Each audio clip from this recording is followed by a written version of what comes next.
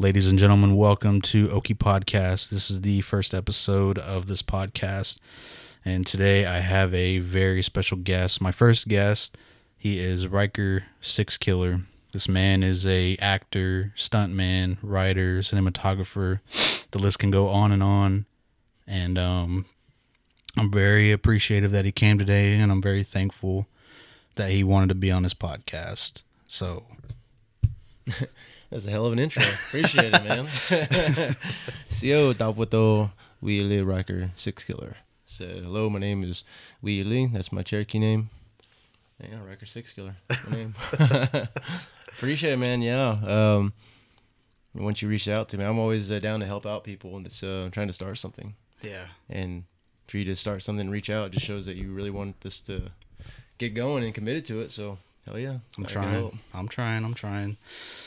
So Riker, if you just, give us a little more about who you are and, your journey and.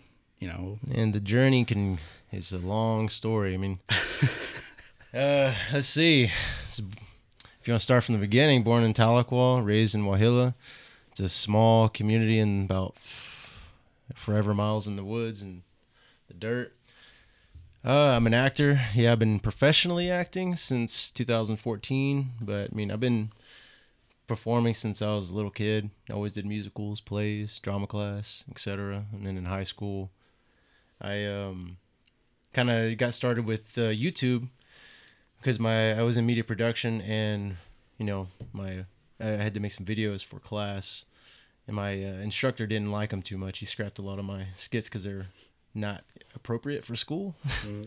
And so I met this one guy, and he did YouTube videos, and that's when we kind of linked up and kind of got started. And we got noticed by someone, and they offered us to do a PSA for $5,000. So we're like, dude, maybe we should actually take this serious. And that's kind of where it started as far as my introduction to the film industry. And then from there on, I've been just jumping around from gig to gig, trying to learn as much as I could. Start picking up odd jobs, doing grip work. Then I started doing some cinematography for Buffalo Nickel Creative. Also doing some writing for them and editing for films. So, I can go more in depth with all these things. Wow. But Holy crap, man. yeah, I've been very, very, very fortunate with the work that I've done, but it's not from lack of trying, Mm-hmm. I've definitely put in a lot of hard work and gotten hurt on some things just to get my foot in the door. Wow. So when did you decide to, let's see. You made the PSA, the 5,000? Yeah. When was that? When was that? Let's see. I believe I was 20 years old. 20, yeah. Because I did my first professional gig when I was like 19. So I guess I actually professionally started acting when I was 2011, 2012, somewhere around there. When I was 19, I was just an extra for this movie called Cherokee Word for Water, which I think is a really odd name because Cherokee Word for Water is Alma. So I don't know why they wouldn't have just gone for that. But anyway, so yeah, I was about 19 or 20 years old, so it was about 2012 when we did that PSA. Dang. Yeah. Wow, you've been around, so 2012, dang. Yeah. So you've been doing this for a minute. Yeah, and a lot of my stuff was, I wish I would have gone to school, taken some classes, and learned it that way. But, I didn't know what I was doing when I first started out. So, just basically anytime I saw an opportunity, I jumped on it. And there's a couple times where I lied and said I had experience when I really had no idea what I was doing and was just learning on the go. And that's kind of how I got my foot into the door, is just not missing out on an opportunity. Mm-hmm. And if anyone is wondering how to get into it, I'd recommend going to school and learning the ins and outs of the business, like what each position on a set is, and what they do, and just everything really as far as an actor needs to know as far as the business and the methods and techniques that go into it and the art. Mm-hmm. So did you start... Well, hold on. Are you still doing stunts too? Yeah, actually, There's a couple of movies that are coming out. I did 2 summers ago. One just released a trailer. I got to see the premiere of. Okay, so the movies are Adventures of Rufus the Fantastic Pet. It's a Disney movie. It's on Disney now, I believe you can watch it. Oh yeah. But that's kind of where I got like a major step up because I was just casted as a security guard, and I had like one line, and all I was gonna do is get zapped by magic, and that's it. But when I got on set, I was talking to the director. I was looking at the set, and I saw they had some stunt mats. I was like, oh shit! It's like, all right, I'm gonna make this look epic. And so I was like, I'm gonna get zapped by magic. So I hit up the director and the writer and the producer, and we were on set. And I was like, hey, I don't know if y'all know this, but I was like, I do stunts, and I showed them my fight reel and my stunt reel, which was like on a bunch of smaller projects. Mm-hmm. And they're like, oh, that's pretty dope. And they're really impressed by it. And I was like, do you mind if I make this magic zap look crazy? And they're like, what do you mean? And I was like, I'd like to fly up in the air and fall and hit the ground.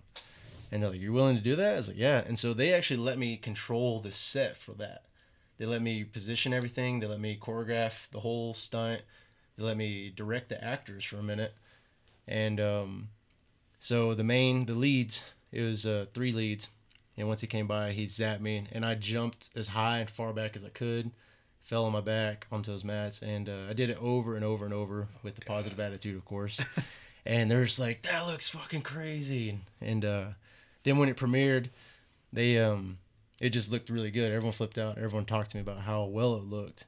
And from doing that, that's when the director and the producer really liked me. And then they made sure that I was in their next movie, which is called Dinosaur World.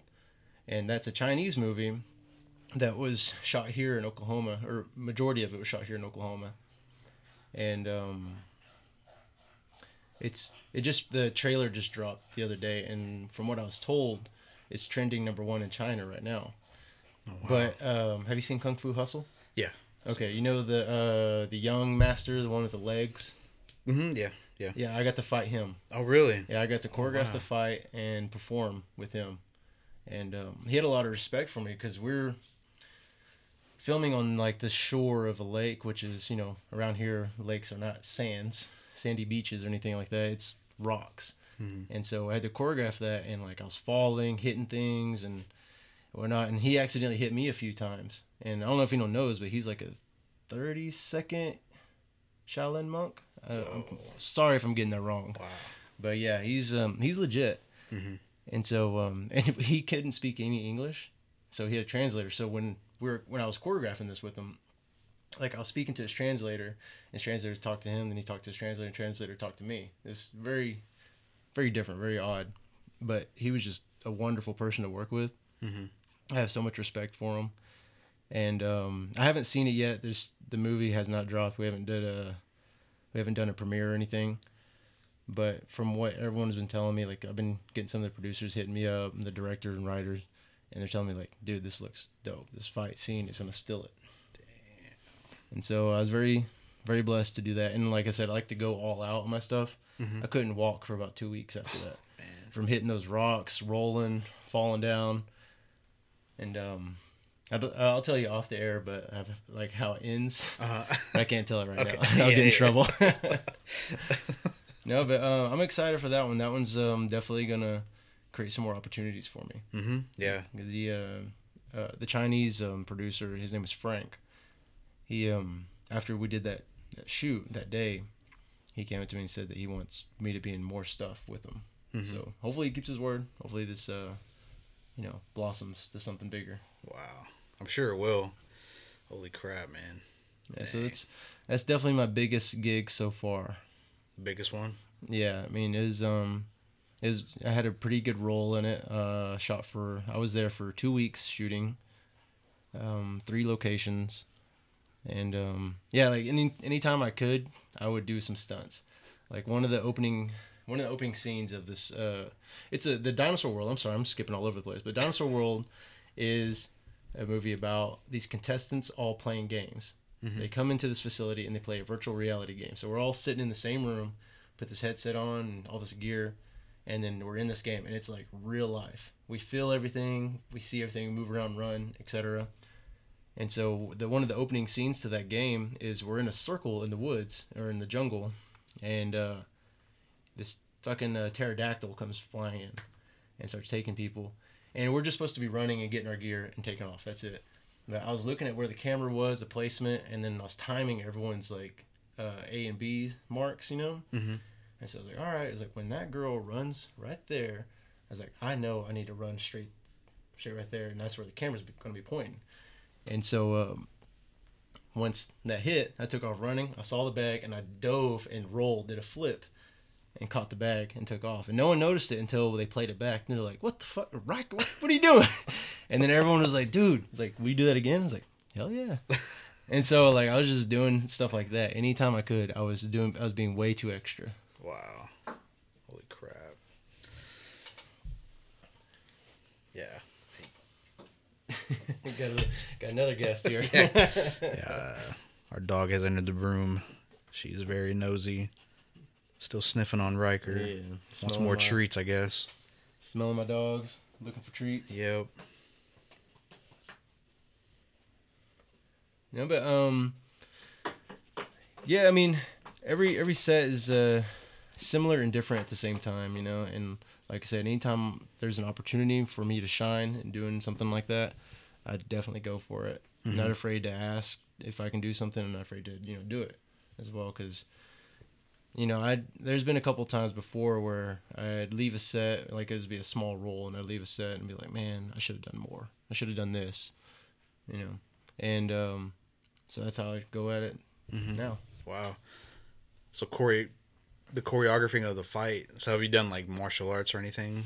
No, I mean, I did boxing for a couple of years, and then, I did wrestling, and mainly I just learned from watching movies. Like that's how like I got started with doing YouTube videos with my friend, is because he taught himself some like Taekwondo. Mm-hmm. I don't think he ever really got a training. I think he just like started doing it on his own. Mm-hmm.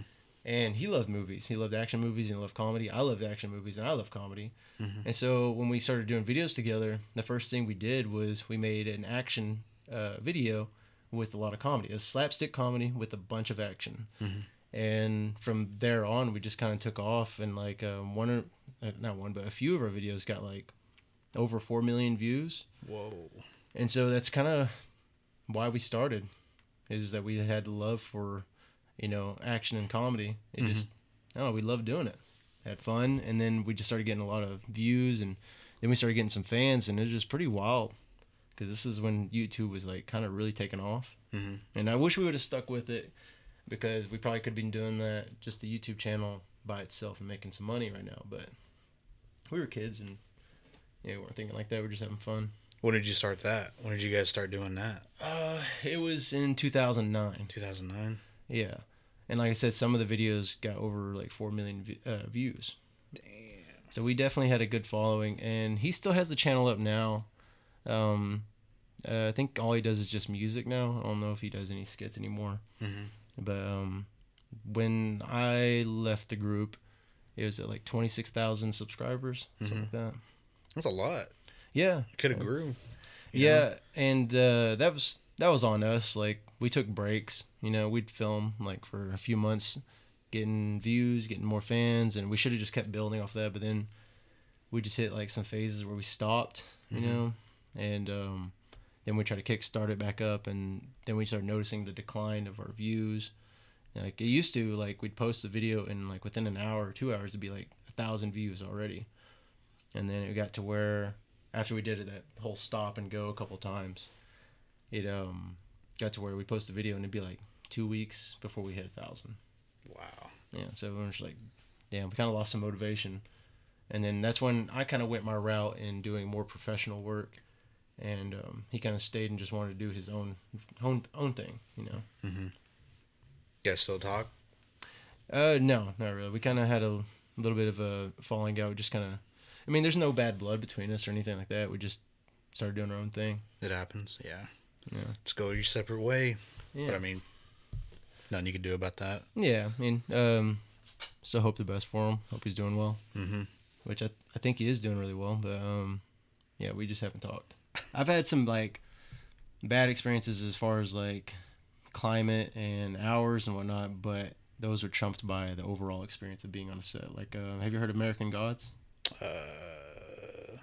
Sounds familiar. It's Sounds on familiar. HBO. American Gods. It's Oh yeah. I know what it is. I was on the first episode of the first season on that. Really? Yeah, it was a prison guard. You have to squint to see me, basically.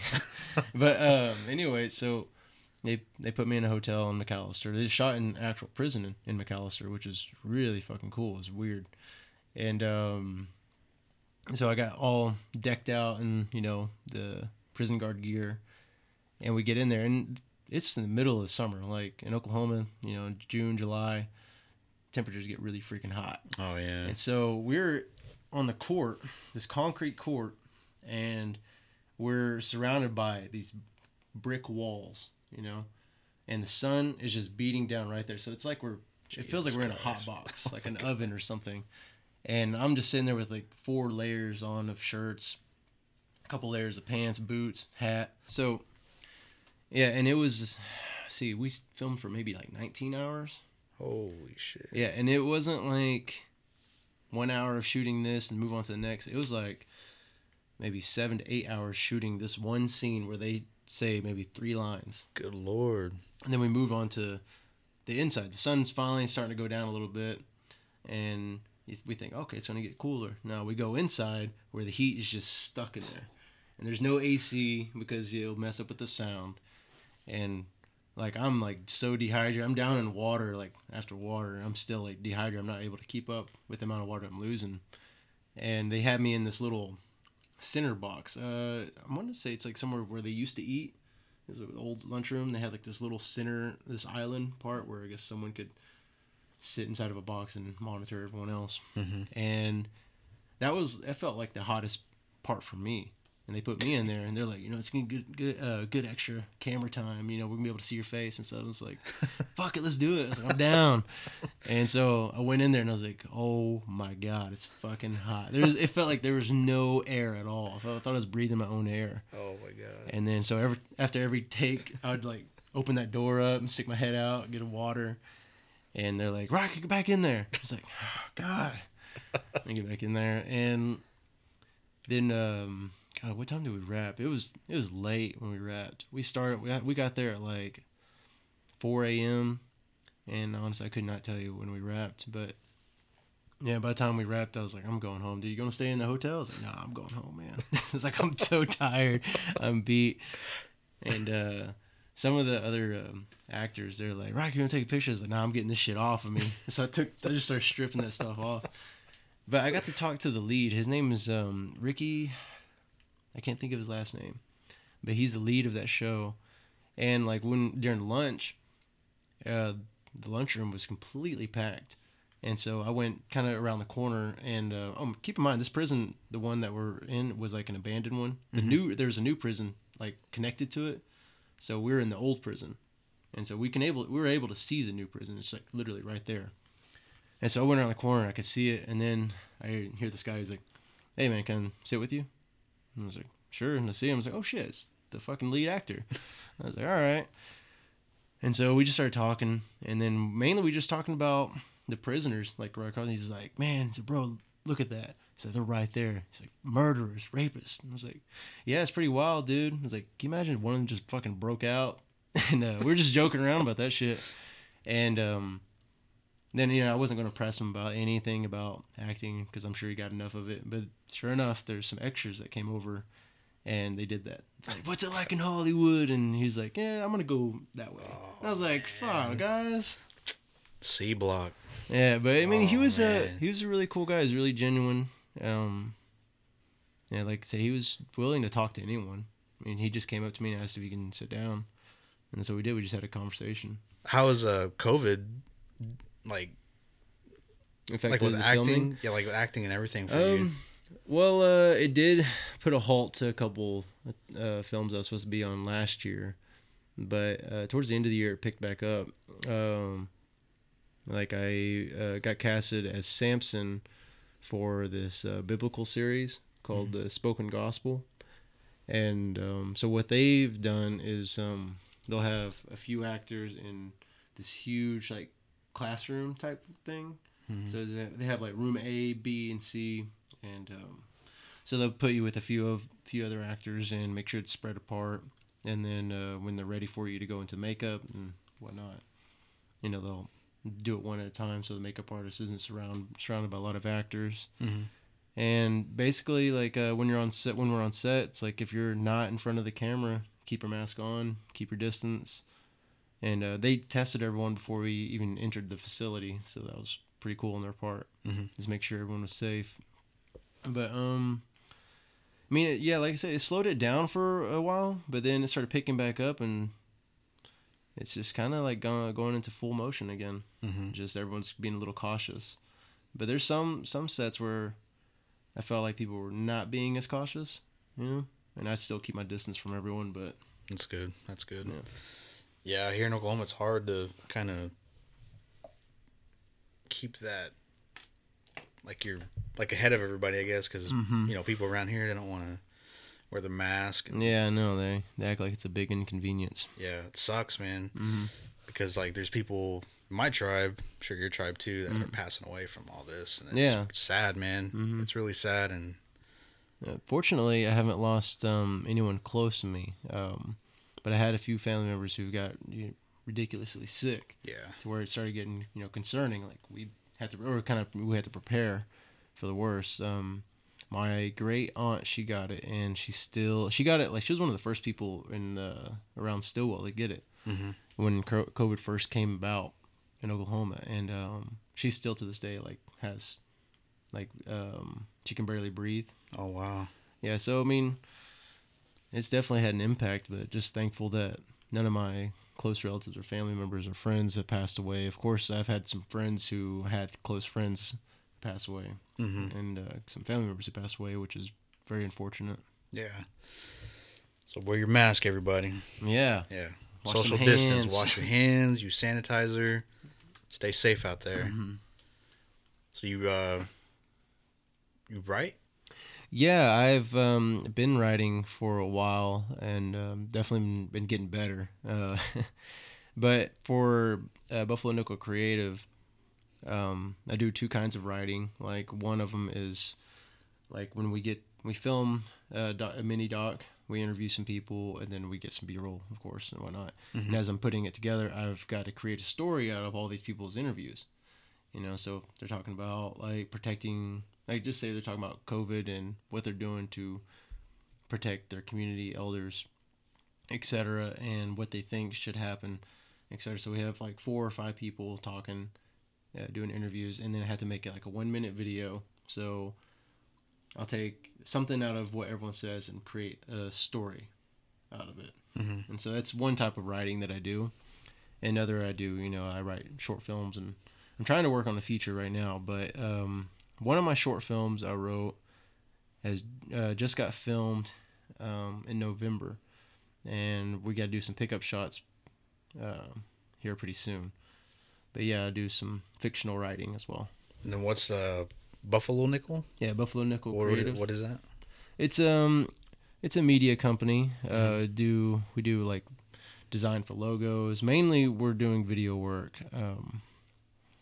Let's see, one of the things we did. Wes Studi, he got the Oscar. Mm-hmm. We got to do the video for him. Oh, really? Yeah, when he accepted the award. Oh, wow. So we went around to all the people who know him. So we interviewed Michael Mann, who directed Last of the Mohicans. Mm-hmm. And he directed a few other movies too, like some extraordinary movies. And then I cannot remember his name, but he directed Avatar. Mm-hmm. We interviewed him. We interviewed Kevin Costner. Interviewed Wes Studi's mom, and a few other people. Jason Momoa, he was in it as well. So we interviewed them, and then created a story out of that. And, created a script, and then put some of his some clips from his best movies, or from all of his movies actually. Mm-hmm. And shot some B-roll around where he grew up and whatnot. So yeah, that's the type of stuff that we do. Damn. And you might see some of the billboards that the company have made. It's called OakTep. It's Diabetes is Not Our Destiny. Mm-hmm. Yeah, you'll see those around. I've seen them in Tulsa. I've seen them literally all over Oklahoma and in Arkansas as well. Is this in Tulsa, or where is this based out of? In Pawhuska. Pawhuska? Yeah. Oh. Osage Nation Reservation. Oh, wow. Yeah. Dang. So you drove here from there? No, I live in Dewar now. Oh, okay. On the other side of Okmulgee. Yeah, Cool. I used to live in Tulsa, and then I moved to Bartlesville to be closer to work, and then COVID happened, so we just work from home, and then now I live in Dewar because we're starting to travel again. We just actually got back from like a week trip. We went to New Mexico, and then Colorado, and then South Dakota, and then back down here.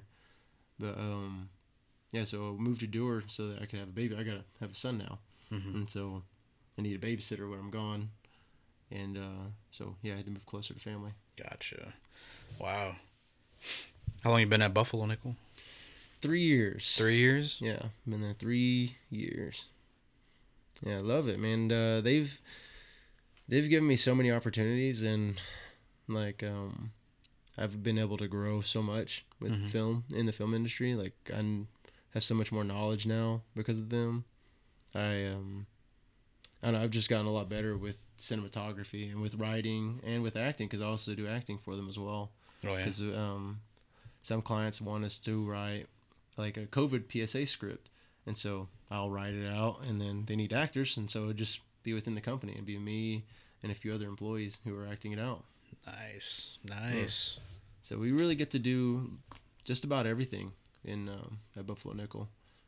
And our bosses definitely open the door for all of us and give us a lot of opportunities. Mm-hmm. Have you done it? Is that the, I guess, like Native American projects? Is that? Yeah, the company's strictly indigenous based. Well, I wouldn't say straight. It's about 99% of our stuff is indigenous based. Mm-hmm. Like, was it 2019? Yeah. I was able to go to 19 different reservations. Wow. And the majority of those were in Oregon. Well, majority of them were in Oregon. There's 11 reservations in Oregon.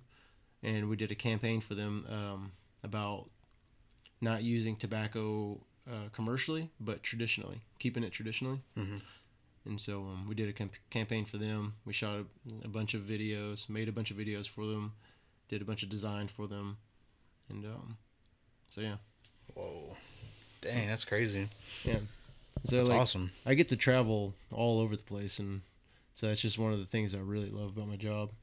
Yeah, you said you were traveling all over whenever I messaged you. Mm-hmm. Where are you about to head out to now? What is our next trip? We're gonna go back to Colorado to film at the Southern Ute Reservation some more, and we're gonna get something else. I cannot remember, but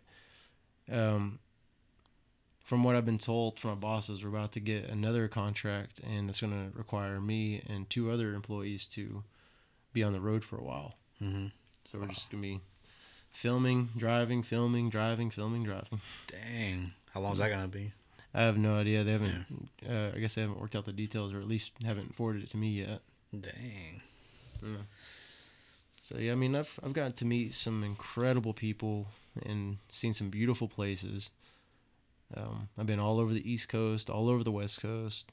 Been up north, right on the border of Canada, and yeah, man, I'm very thankful for it. Oh man. Dang, man, that's awesome. And like, I started out with not too much experience with working the camera, you know. Mm-hmm. Like, I just knew the basic ins and outs of a camera, and my boss hit me up. I used to do security at the Hard Rock, and I was like really depressed about it because I was tired of fighting people. You know, at first it was like really cool, and I was excited about it. But then after like the 30th fight, I was just like, man, fuck, I'm tired of this. Because like then it started carrying on outside of work too. So I started seeing some people at like Quick Trip that I kicked out the night before, and would get into an argument about it, and you know they'd try threatening my life and shit.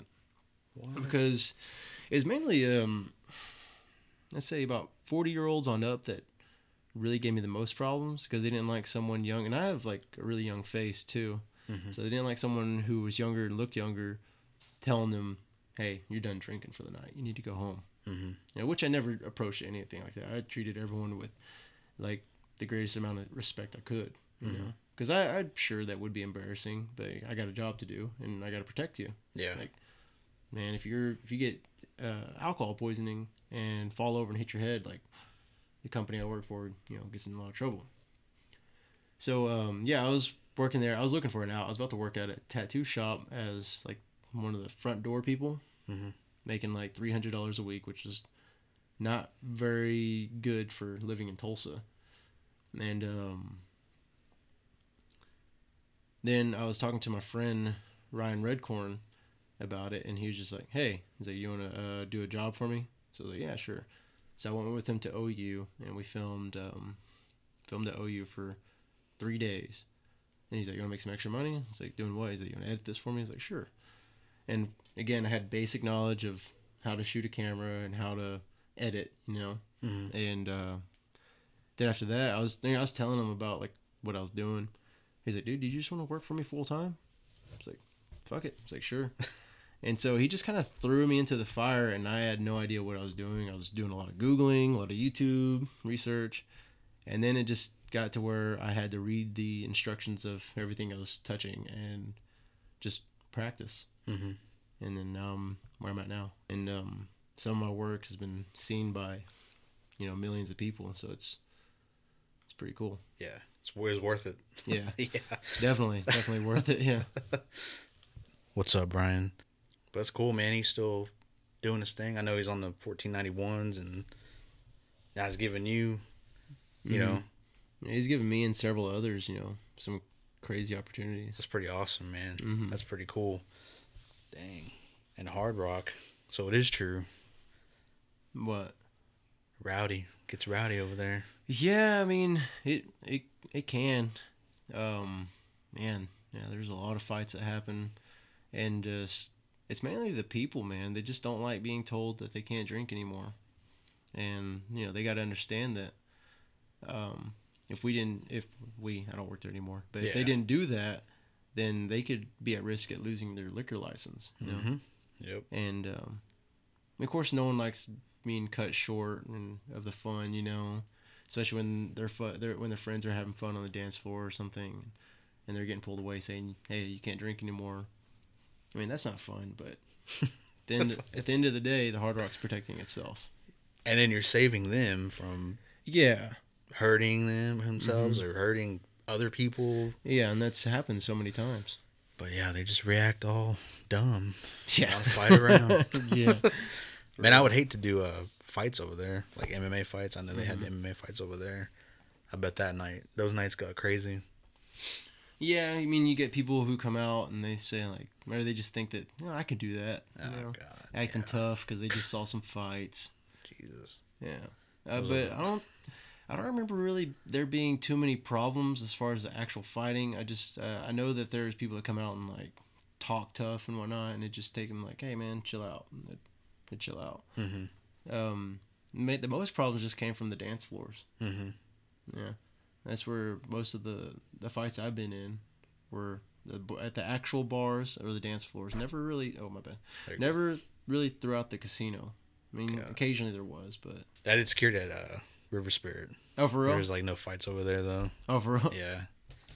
I guess all the older people went there. So, but I mean, you'd have the same problems like you're saying, like cut somebody off and.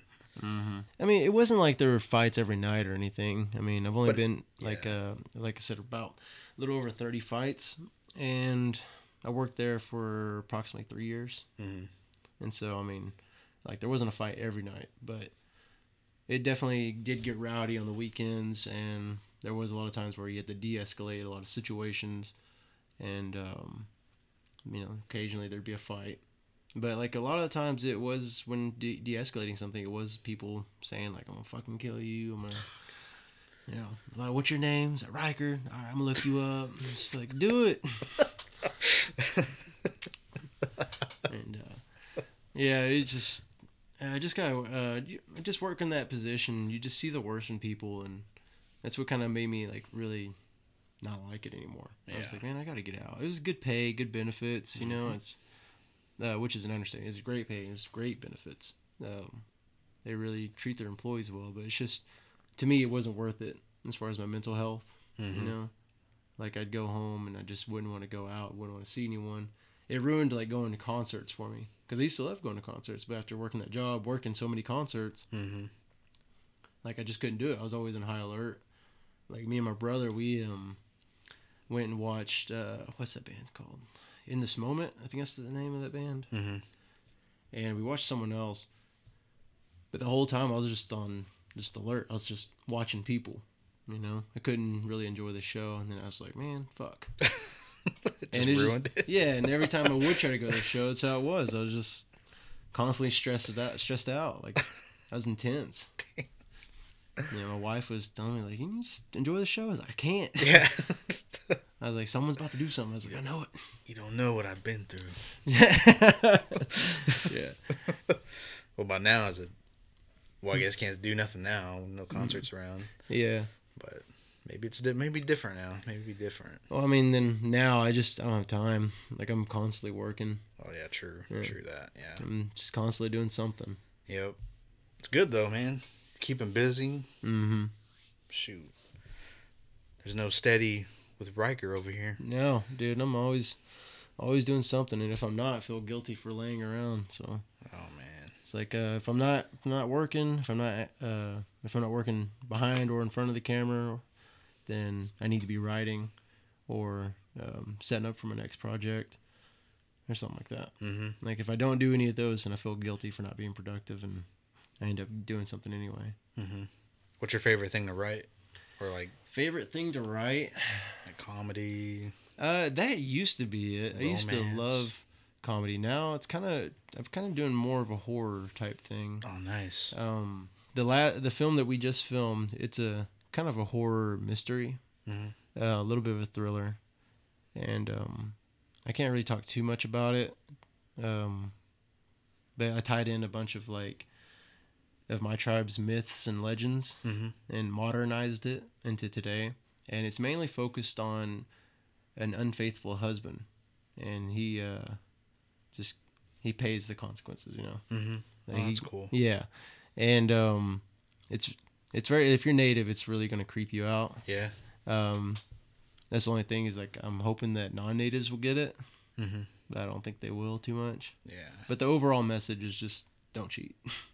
Yeah. And you're done filming that? Almost. Almost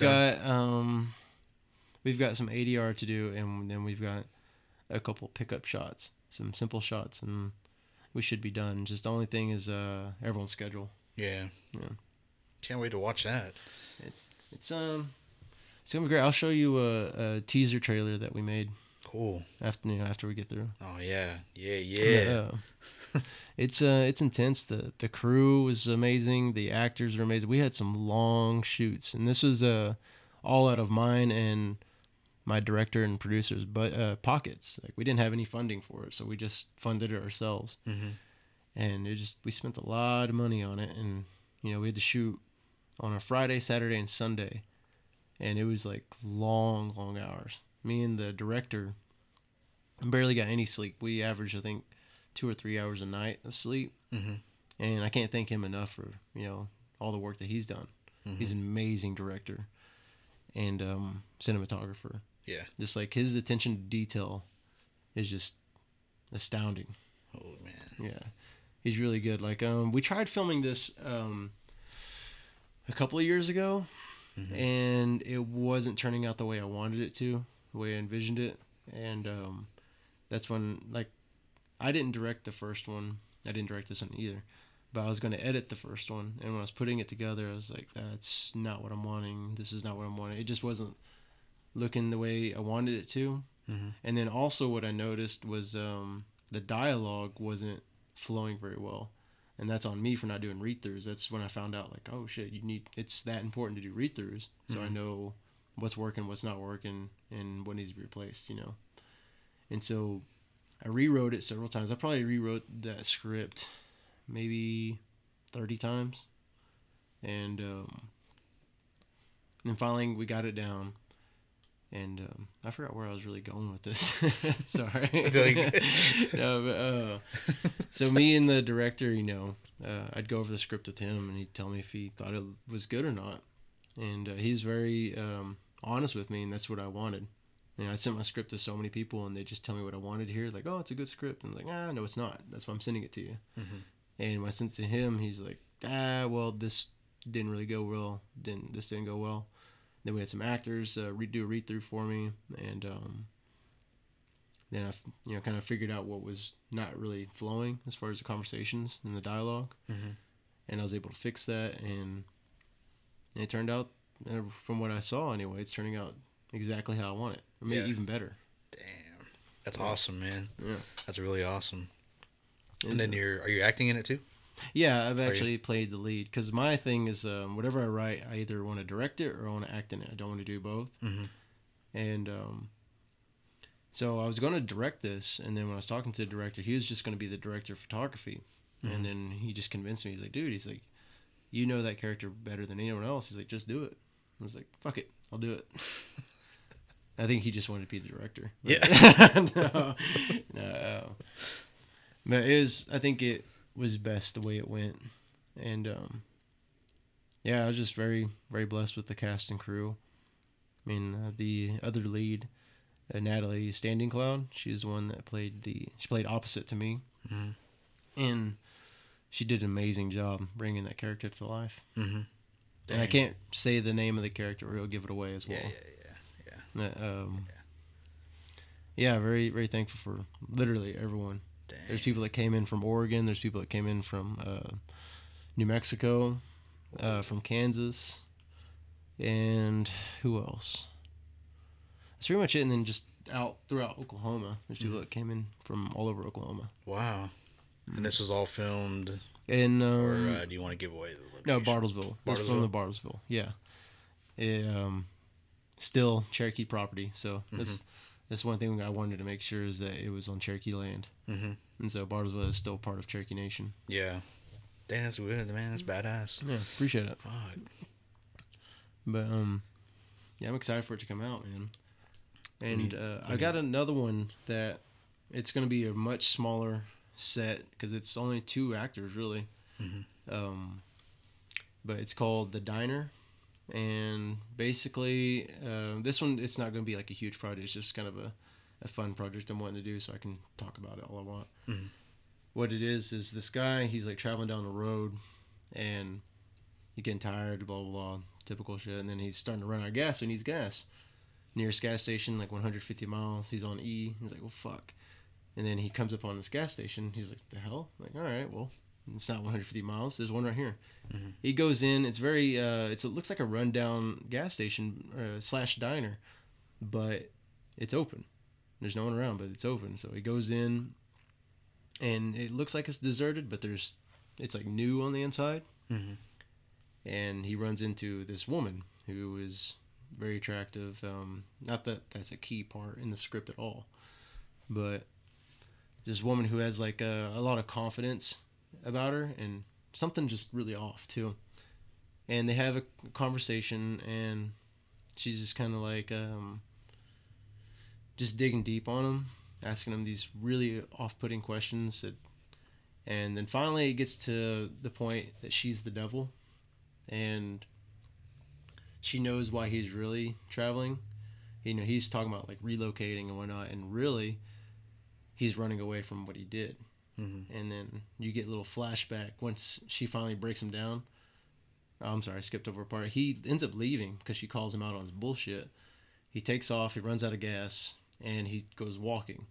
And as he's walking, he comes upon the store again. And he's like confused, not knowing what's going on, because he's like, I just went away from the store, now I'm here again. And so he goes in, and she's sitting right where she was when he left. Start talking some more, and long story short, he came home drunk one night, lit up a cigarette, fell asleep, it fell down on the carpet, burnt his house down, and he took off running, left his wife and kid in the house. So they're dead. And that's why he's relocating.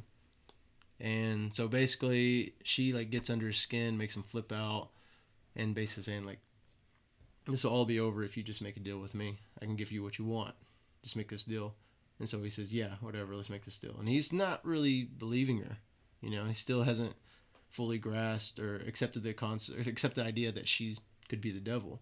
And so he makes the deal, and she tells him that she filled up his car, and he's like, kind of whatever about it.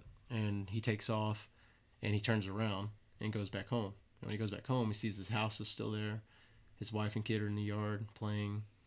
And he goes to say hi to him, but he's a ghost now. He can't talk to them. He traded his life for theirs without knowing it. So he's like forever walking the earth, not being able to contact his family. Damn. Yeah. And you wrote that one? Yeah, I wrote that one. There's a few other ones that's like I really like the hero not winning at the end of the film. Mm-hmm. Like a lot of my scripts, they end with the person losing. Mm-hmm. You know, they never win. Because I kind of got tired of seeing movies where these people go through incredible things and you think they're gonna win, and they do win. You know, it's like, oh, that's cool. You know, that sort of thing. It's like, well, what would it be like if the hero didn't win? You know, and so that's why that's how I start writing stuff. Yeah. So if you watch my stuff, the person you like isn't gonna win. I kind of like that though. I don't like, everybody wins all the time. Yeah. So now when you watch mine, you're just gonna know. Yeah. I know someone's what's up now. Someone's gonna die in the end. Yeah. I know Riker now. Yeah. And there's one I'm wanting to reshoot. It's called Watching, and what that one is if you want me to talk about that one at all. Yeah. Okay.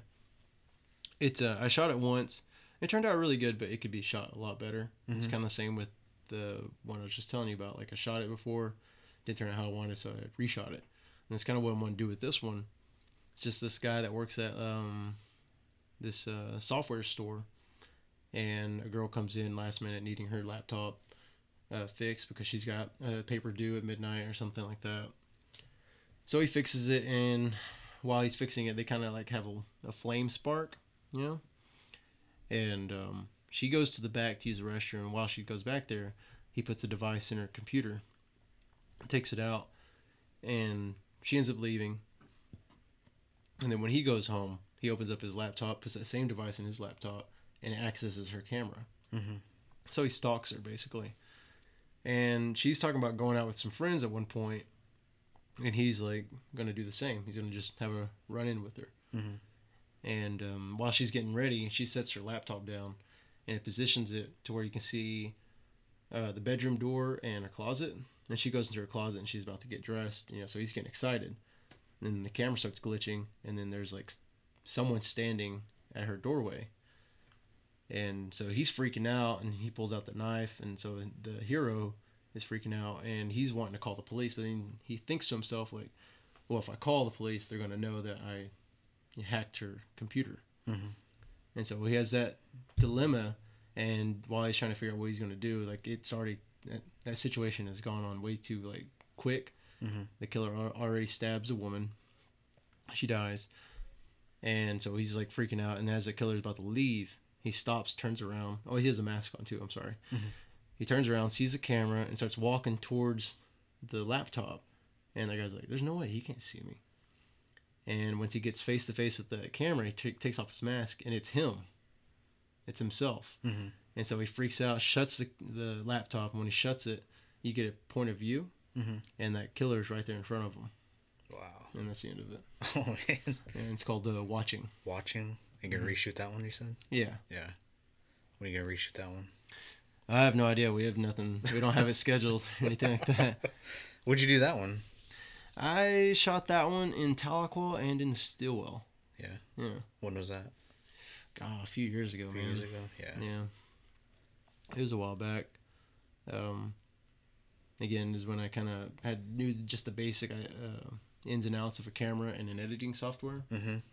It still turned out pretty good, but like my audio was horrible. I forgot my tripod. It was a 1-day shoot because like no budget, can't pay anyone. Yeah. Just doing it by myself, and I didn't have any crew because I couldn't pay anyone to be a crew, Mm-hmm. and I didn't really have any connections at the time. So yeah, it just it could have been shot a lot better. But I mean, it still I think it still turned out pretty well. Mm-hmm. It's on YouTube or what? Mm-hmm. Yeah. It's I think I took it down. Oh, did you? Yeah, I did because I wanted to reshoot it. Mm-hmm. I want to compare. After we reshoot it, I want to make sure the last one's deleted. Yeah, I never let anyone see the first cut of the last film I just did. Like the original take, like a couple years ago. Yeah. No one ever saw it, just me. Really? Which kind of is, I mean, I guess it is kind of shitty, but like everyone that was in it is in the second one as well. Yeah. But I just told them, like, just trust me. It's like, it's not good. Trust me, guys. Yeah. Well, I want to see it. Yeah, definitely. No. Like, what do you want to do, man? Like, what's the in-game? What's the drive, man? Like, what? I don't want to be in blockbuster films as a lead, like those big, like Avengers type stuff. I don't want to be like a lead actor in that because I'm not a person that's into fame. I don't like the attention that goes with it. Like I really get weirded out by that, and so what I would like to do, my perfect world, is to be a stuntman on films like that. So I get to work on those type of projects, but I don't get the attention that follows it. And then be a lead in my own stuff or in like independent, low budget films. That's what I want to do. Yeah. I like that. And I love writing. Yeah. Yeah. I'd like to write a feature, but man, it's pretty hard. Yeah. I'm good at writing shorts, but not features. Yeah, it's like what? That'd be like 90 pages. Yeah. Yeah, because a minute a page. Dang, I could only imagine. Yeah, I mean, some people can just do it like it's nothing. I think I want to say Sterling Harjo wrote a script in like 2 weeks. What? A feature length, I believe. Yeah, I think it's like 2 weeks. He had 2 weeks to write a script, and he wrote it. And I was like, how in the hell did you do that? 2 weeks. Yeah. Dude. I mean, because I can write... I've written shorts in a night, but there's always had to been revisions, Like I always had to go back to a day later or something and start tweaking it up and then keep doing that. And so I couldn't imagine writing a full feature in 2 weeks. Damn. Let alone just writing a full feature at all. Yeah. Holy man. 2 weeks. Man, that blows my mind. Yeah, but that dude, he has a drive unlike anyone else, man. Yeah. That guy's constantly working. Yeah. He does it. See Sterling Harjo. What He's just now. He shot blank. that pilot for Reservation Dogs. Oh yeah, yeah. Yeah. God, I feel so stupid. That's cool. I was like, my mind just went blank. I was like, what was he worked on? He's a very forgettable person. I'm just kidding. I'm kidding. Did you work on that? No, unfortunately, no. I had my second callback audition for Killers of the Flower Moon, and during that callback was when he had the open auditions, open casting call for Reservation Dogs, and I hit him up about it, and he just told me, he's like, dude, there's gonna be stuff later on. He's like, you're not a kid, so I wouldn't be able to cast you anyway. Yeah, it's something like that. I'm paraphrasing, but it's something like that. And so I was like, well, all right, because I couldn't make the audition, so I was like, hey, is there any way I can audition like through video or something? And yeah, he just told me there'd be stuff later on, which I think that was this nice way of saying, like, nah, man, I ain't gonna have you in this. Next time. Yeah. But it's picking back up. I think they're starting to shoot the rest of it in February, so hopefully I can get on with something, whether it be just an extra or actually have a speaking role or even being a crew member. Yeah. I just want to be on the set. But it's pretty crazy, man. Sterling has definitely had some bad hands dealt to him, and he just never quit. He just kept going, and he's pretty inspiring. I wouldn't tell it to him to his face, but I'd probably say "fuck you" to him. No, I'm just kidding. No, I've actually told him before. We were in Seminole, Florida, and I was telling him about that. I was like telling him about how he's kind of opened the door to a lot of indigenous filmmakers who are want to get into this industry, and he's given people hope. So and the work he's done is just fucking crazy, man. Like I said, his work ethic is second to none, basically. Yeah, it's on another level. Yeah, I mean, Shoot. He's always doing something. He's always writing, always working. Dang. And he's a great guy too. He's from here, right? He's from Holdenville. Holdenville, yeah. Yeah, but he lives here in Tulsa. Okay. Yeah. Or well, I mean, I guess we're in Broken Arrow, but he lives in Tulsa. Yeah. No one find him. I'm gonna leak out his address and phone number. Leave him alone, everyone. Damn. Oh man. But like, it's just not just him though. Like pretty much everyone in the 1491s, they have just crazy work ethic. Like my boss Ryan Redcorn. Mm-hmm. I don't think the dude sleeps. Yeah. Yeah. That's how you gotta be. I mean, he's written a few features, and all of them are so freaking good. Mm-hmm. Like I can't wait for them to be filmed.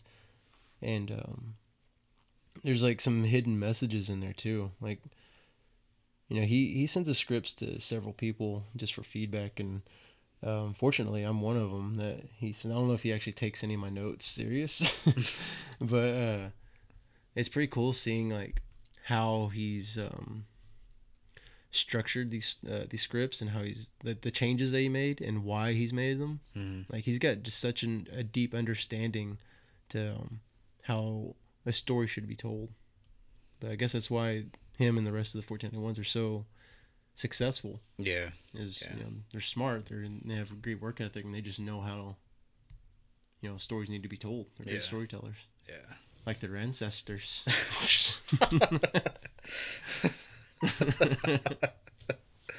Like that. Yeah. In that good way. Yeah. Good way, guys. Good ways. Dang. Is there anything else you wanna?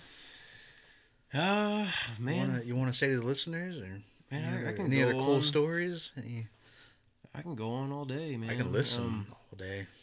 Shit. I mean, there's a little bit where I was talking to some students, some indigenous kids, about overcoming adversity, because, you know, I think everyone's is dealt a bad hand here and there in life, and so, you know, I was fortunate enough to have a little bit of some experience in the film industry, which I wouldn't consider myself successful or anything like that yet. Hopefully I will be. But anyway, getting to where I was, you know, originally I thought I was going to be a football player. Mm-hmm. You know, I played football in high school and I was pretty decent. But, you know, I hurt my knee really bad and just couldn't play anymore. Long story short, I had a few schools looking at me, and they just weren't really interested anymore after they found out my knee was messed up. And so I decided to do cheerleading, and I got a scholarship doing that. Mm-hmm. And then my coach got fired, and my scholarship went with her. So I no longer had a scholarship. I owed money to the school, so I was like, I'm out. I took off, and I went to school, and I was just kind of lost, man. You know, I didn't do well in school, because in high school I was kind of spoon-fed. You know, I didn't really have to do much because I was an athlete, which is probably not something the school wants me to say. But I mean, that's basically how it is. I mean, the school itself is fantastic and does well in academics for their students. Mm-hmm. But I mean, I'm just not gonna lie about it. I was treated differently because I was an athlete. And so I was in school, not wanting to be there, and had no idea what I was going to do. So I decided, I'm going to join the Marines. So I went to a recruiter. I got in incredible shape.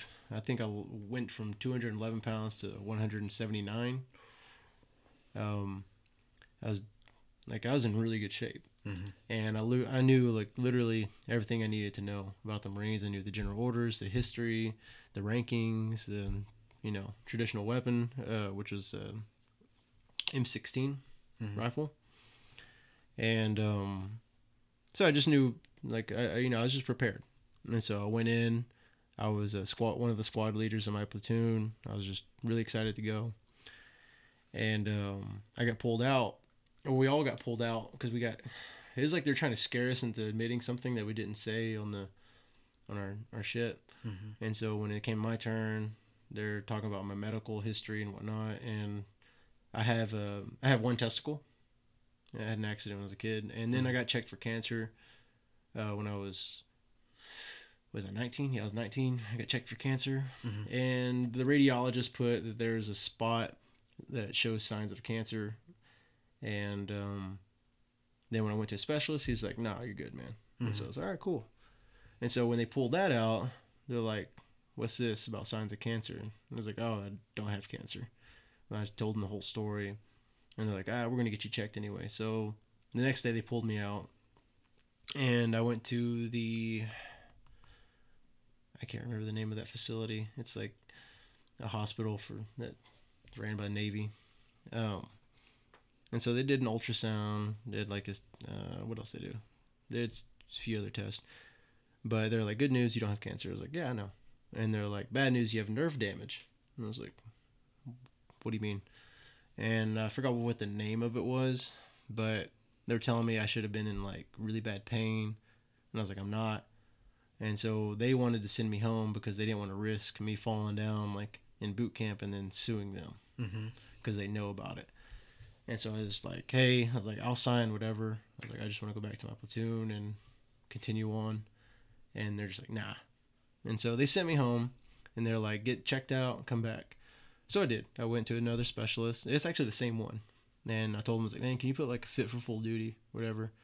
And he was like laughing because I guess that's happened more than once to him. Like people come to him about the same issue. And so he wrote it out and I went back and at MEPS, they disqualified me. So I couldn't go in. So there I am again, just like, what in the fuck do I do? You know? And I started doing those videos again and trying to figure out what I'm going to do. And then just kind of, everything just fell into place. Mm-hmm. Wow. I just kept pushing for it. And, yeah. Whoa. How long were you in the Marines before they... I was never officially in. I was just at boot camp. Boot camp? Yeah, I was there for a few weeks. Mm-hmm. Wow. Got to meet my drill instructor, who was actually really cool because when he found out that I was getting sent home, he pulled me aside when I was getting my food. And, you know, we all have to talk a certain way when they're like, this recruit, blah, blah, blah, you know. And he pulled me aside and he's like, hey, what's going on? And I was like, this recruit. So he's like, man, go chill out. He's like, dude, just talk to me. He's like, what's going on? So I told him and he was like pissed about it because he knew that I was wanting to be there, knew I was ready. And so, you know, he was like pretty upset about it. And he's like, can you come back? And I was like, I'm trying. So they said I could. And so he's like, all right, man. He's like, get that going. And as he's like giving me this motivational speech, a recruit starts walking by, and they can't let a recruit see them act like that. So he's like, yeah, man, when you blah blah blah. He's like, get the fuck out of my face. I was like, whoa, shit. I was like, all right, man. He's like, yes, sir. Man, it fucking freaked me out. That was like probably one of the few times I got like startled. Because like you know, going into boot camp, you kind of have to have this mentality of knowing like that's not how they really are. You know, they put on this persona to get you ready. You know, and to break you down, to make sure that you won't break down in the middle of a combat. I don't know if that's exactly what it's for, but that's just kind of what I'm assuming. Anyway, there's a lot of guys that were like crying, getting scared, didn't want to be there anymore, and I'm just dying laughing because if you go in with that mentality, like everything's so fucking funny because like the drill instructors are so witty, like they're comedians. It's so funny. Like one of the things we had to clean up, and this recruit had like a broken broom, and he's like, permission to speak, sir. And he's like, what? So this recruit found this broom broken, but this recruit thinks that he can fix it. And he's like, I thought you wanted to be a Marine, not a goddamn Bob the Builder. I was like, what in the fuck? I started dying laughing. And dude, it's like stuff like that all the time. And when I was in the medical rehabilitation platoon, which is before I went and got tested, they sent me there for a couple of days because they had to schedule my appointment. And both days we got to watch a movie, but it was a comedy, and we cannot laugh or we got in trouble. So they put on Talladega Nights the first day, and so every time we laughed, we got in trouble. And then the day after that, they put on Inglourious Basterds. So anytime we cheered or started laughing, we got in trouble. Yeah, it's like just weird stuff, man. So I just thought, like, man, this is just fucking funny. And Yeah, that's so. If anyone's gonna go into boot camp and they're afraid of all of that, I'd just say, just don't take it personal when they act like that. There's probably gonna be some drill instructors pissed off. But of course, being in the medical rehabilitation platoon, they considered us broken. So it's not like we could do PT or anything. Because at one point, I found out there was a gym on the 3rd floor above us. And so I was like, fuck yeah. So I went up there, and it was me and a few other guys, and we're just doing some bench. And like, I impressed a few people because I had 225 on there, and I repped it out for like 20 reps. And they started just like, my man, fucking Riker, blah, blah, blah. Started benching, and fucking drill instructor came out and he's like, where are you working out? And I was like, yes, sir. He's like, you're broken. I was like, all right. And then almost got in trouble again because once I got told I was being sent home, they sent me to this other platoon called the Recruit Separation Platoon. And which I thought it'd just be me because I thought being sent home was not a normal thing, but there was like quite a few people that which majority of those people were people that said that if you won't let me go home, I'll kill myself type, like suicidal, and then there's other people that were intentionally wetting the bed so they can get sent home. I didn't know that was a thing until afterwards, but anyway, so I'm in there and we had a lot of downtime. And so there's a couple times where I had some buckets, and so I started filling the buckets with water, doing curls, and I get in between the bunks, do pull-ups, do push-ups, and I guess my name hit my drill instructor's desk. I guess I needed to see someone, and he started yelling for me, and so I ran over there. And I was like, yeah, and he's like, why are you sweaty? You working out? And I was like, no, sir, it's just cleaning. I said, no, sir, this recruit is cleaning. He's like, all right. Better not be working out. Yeah, it was a great experience, man. The first day was what flipped me out because I saw a recruit get choked out. Wow. Yeah, he gave our drill instructor a thumbs up. Yeah, well, and it was like our drill instructor was like the pre boot camp. It was like the week preparing us for it, so he wasn't as intense or anything. He's really compared to the other drill instructors that the one that we met on Black Friday, he was really laid back. Of course he was very stern and whatnot, and you had to be respectful, and he yelled here and there. But anyway, like he was just preparing us for the real shit. And one of the recruits is asking where something was or where he signed something. I can't remember what exactly he's asking, but the drill instructor answered him. He goes, okay, cool. Like that. And gave a thumbs up. And he fucking stomped over. He's like, I'm not your fucking homeboy. And like choked him out with his hand. The guy's like, I was like, oh my God. And then got fucking out and he woke back up. And all of us were just like, what in the fuck? That's when I started doubting that mentality I went in. And I was like, shit, these guys are serious. And then after that, I was cool. Dude, it's oh man, like I said, they're comedians, man. They're so witty. Oh man, I like the broken broom. Oh dude, yeah, I can go on all day about stuff that I've seen and heard there. I said those guys are hilarious. Damn. The recruits are hilarious too. And like I said, one guy, I was on fire watch. And he told me before to look out for him. I was like, okay. And at one point when I was doing my fire watch, it was just like an hour fire watch. So we just walk around, just, patrolling. He got up and started bumping into his own bunk bed, acting like he's sleepwalking. He was acting like he was sleepwalking. He wasn't really sleepwalking. He was acting like it. And then that next morning, he came over to me. He's like, hey, did you see me last night? It's like, yeah, you got up, didn't you? He's like, oh, I don't remember that. And I was like, man. He's like, did you report it? I was like, no. He's like, oh, why didn't you report it? It's like, because, man. So you just got up from your bunk. It's like, dude, if you want to go home, then fucking tell him.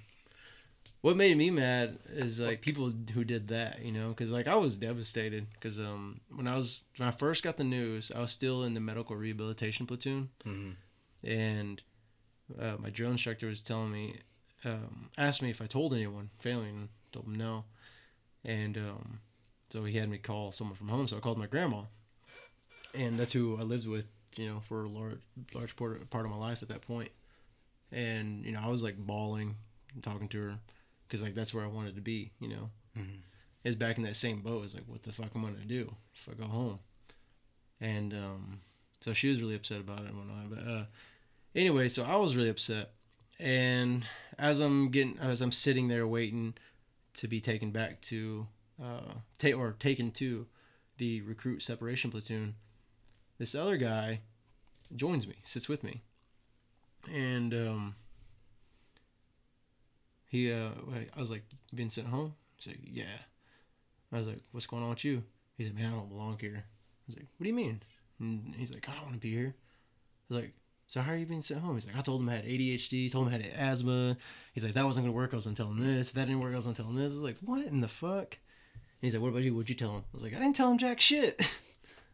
Then I told him what was going on. And then, like, we were being sent home on the same day. And that day, he's like, bro, we get to go home today. I was like, man, don't call me bro. I was like, fuck you. And then he had the audacity to post a status on Facebook. Like, there's this long, like, devastating post about how he wanted to be there. And he's like, my asthma never kicked up until just now. I don't know what happened. I was like, dude. Whatever, man. Yeah, I was like, God, that's fucking... And you want to be there, too. Yeah. So that's what made it even worse for me. Yeah. And he tried hitting me up a few times, tried telling some of those inside jokes. Yeah. I was like, man, don't be shooting shit like that. You didn't want to be there. Yeah. Yeah. And I don't know if he tried or not. I mean, he talked about trying to get like a disabled veterans like thing, which I got sent the same thing. Like they sent me a letter saying that I could get like benefits and shit, and I said no. And like a lot of people told me like you should do it, and I was like, dude, I didn't complete it, I didn't deserve it. Yeah. And I was like, I'm not disabled. I was like, I'm fine. But I don't know if he ever got it or not. I hope he didn't. Well, I don't know. But yeah, so that's some of the stuff that I told those kids. I didn't go in depth like that. I wasn't telling those stories. Yeah. But just basically overcoming adversity, just not stopping. Just because, you know, as much as you want to sit and pout and complain and talk about how life is unfair, life keeps moving without you. You know? Exactly. Like, you can stay in place and feel sorry for yourself, but at the end of the day, like, no one's stopping with you. Yeah. It's weird, man. Like, you know, that's what you wanted to do, was being a Marines.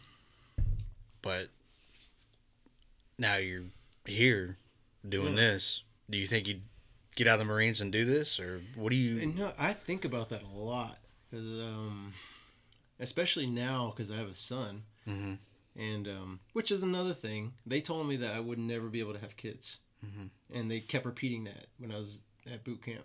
And I was talking to the doctor. He kept saying, he's like, you won't ever have any kids. He's like, after we ran these tests, you won't have any kids. I was like, how do you know? But he was a doctor, so I figured he had some scientific way of explaining. Yeah. But anyway, yeah, I think about that all the time. You know, like, where would I be? Where would I be stationed? Would I even want to act? All that stuff, you know, which I've always loved acting. I always loved entertainment. But I loved it as like a hobby for the longest time. I didn't ever think I'd dive into it professionally like I am now. Yeah. Yeah. And now I got a manager in LA, and I've got an agent in Oklahoma City. Damn. That's badass, man. Appreciate it. You gonna move out to LA? No, I never want to be in LA. Nah. I mean, a lot of people will like it. A lot of my acting friends, they like LA. They love that lifestyle. My director, he loves the LA lifestyle. But man, I can't stand it. I've been there a few times, and it's so like crowded, so like dirty. Well, some places dirty. Yeah. Some places isn't, but it's just not myself. I grew up in the woods. I like Tulsa is about as big as I want it to get. Yeah. And so, yeah, if I can, man, I'd like to just stay where I'm at or move somewhere that has a small community and just travel back and forth. Nice. Which I have a few friends that do that. My friend Lauren Anthony, he's Navajo, and he lives in New Mexico on his reservation. And he gets crazy about work. You might recognize his voice from Red Dead Redemption. Oh, yeah? Yeah, he voices a couple characters in that. And he's in a lot of... he's been doing a lot of work. He's a lot of feature films. He's in a TV show that I think that's getting picked up, I believe. And yeah, he's a fantastic actor. He's actually one of the actors that was in my film recently. Really? Yeah. What's his name? His name's Lauren Anthony. Lauren Anthony. I'll have to check him out. Yeah, he's incredible person. Like, so genuine. He has a nonprofit where he hauls wood to high-risk elders, you know? And he delivers food as well. Like, he cooks food and delivers it to people. And so he's just an amazing person. And then on top of all of that, he's an incredible actor. Wow. He really has an amazing talent. Damn. Big heart, too. Yeah, man. He's he's one of the most genuine people I've ever met. And I'm very thankful to have him in my life. You know, I consider him a bro. That's good, man. Those connections. Yeah. We met in Seminole as well, actually. Really? Seminole, Florida. I got to perform with the 1491s for a show there, which it was an awful show. Well, I mean, because Ryan invited me to perform with them. And I was like, yeah, sure. You know, I was like, that'd be cool. Because I've been to a couple shows with them before, and it was a really good show. But when we got there, I guess no one told them that they're performing for kids. And their show is not meant for kids. And so the first thing that happens, we get on stage and we see a bunch of these kids, and they're all talking, laughing. And Bobby goes on and goes, "Hey, shut the fuck up!" And I was like, "What?" And like, there's parents like freaking out. There's like a couple classes like where the teachers are like, "What do I do?" And they did this segment called Ask an Indian. So it's like take a couple mics out there to whoever had questions, and they'd ask a question, and we'd answer it in the most ridiculous way. And everyone had a question about alligators. Like, it was maybe at least 20 questions about alligators, and maybe 5 questions about just something else. I mean, probably more.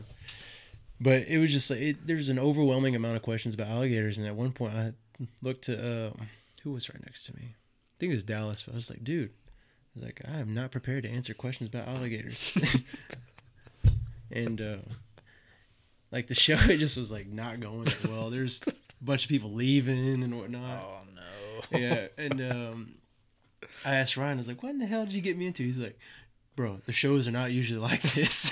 I was like, man, it's like, they are. So I'm out. I ain't doing this.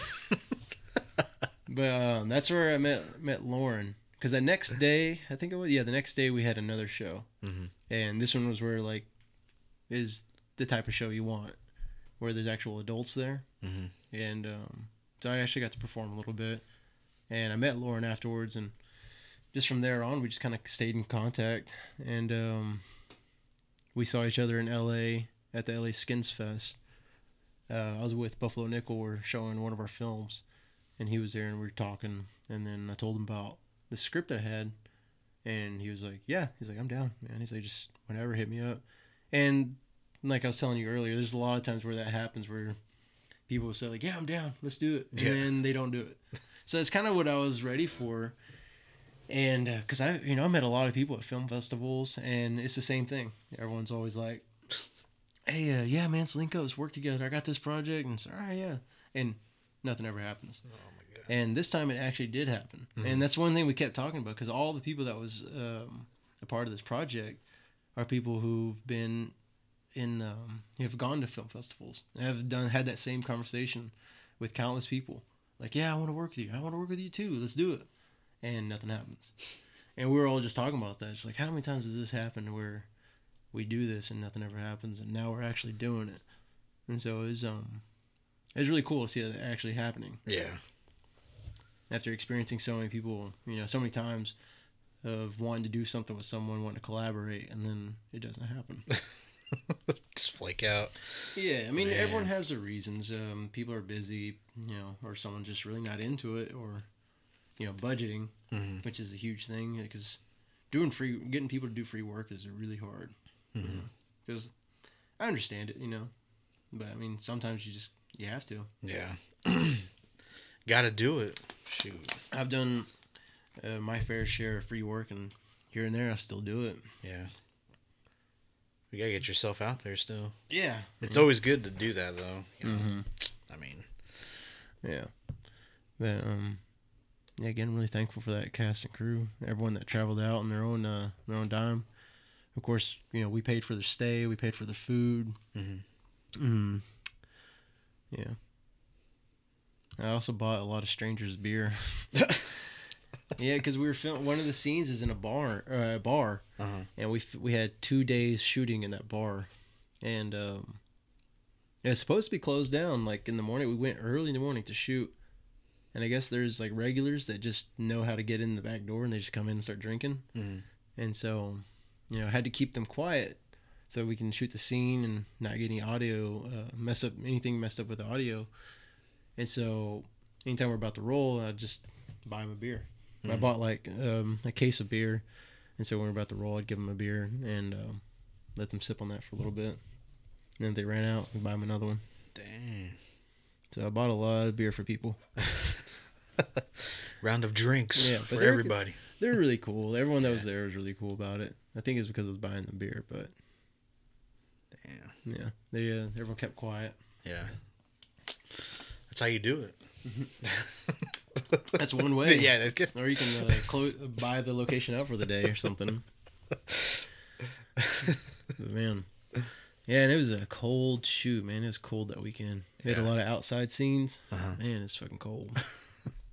And there's one scene where our lead, Natalie, is supposed to walk in water and go into the water, like under it. And me and the director talking about it, we're like, man, like it's fucking like almost in the single digits. We ain't gonna do that. God damn. It was like, I don't know if it was like close to single digits, but it was definitely like in the 20s. Oh my god. Which is really fucking cold to be in the water. So we're just like, nah, we ain't gonna do that. Damn. So that's why we're doing some pickup shots in about a month or two. Shoot.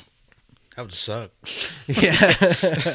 But she was down though. That's the thing though. She's like, hey, I'll do what I gotta do. And I was like, fucking thankful for you. She's she's extremely talented, and she takes her art serious. It's good. She's done some pretty good work, and she's got some crazy things happening for her this year and I think next. Damn. Yeah, I'm not allowed to talk to him. I talk about him, I don't think. But yeah. Yeah. Oh well. Yeah. So you'll see her. Yeah. Look how long. Dang. Talking too much. Dang, dude. It didn't even seem that long. It seemed like it just started. Like, for real.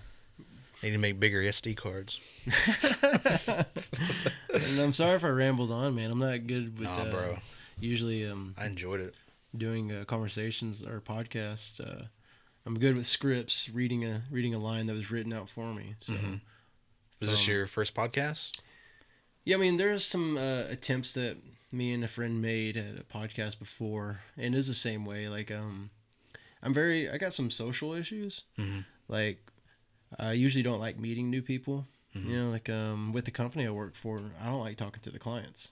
I like our office manager / producer / he does a lot of things. But I was talking to him just about the other day that we were working on a system where he talks to the clients.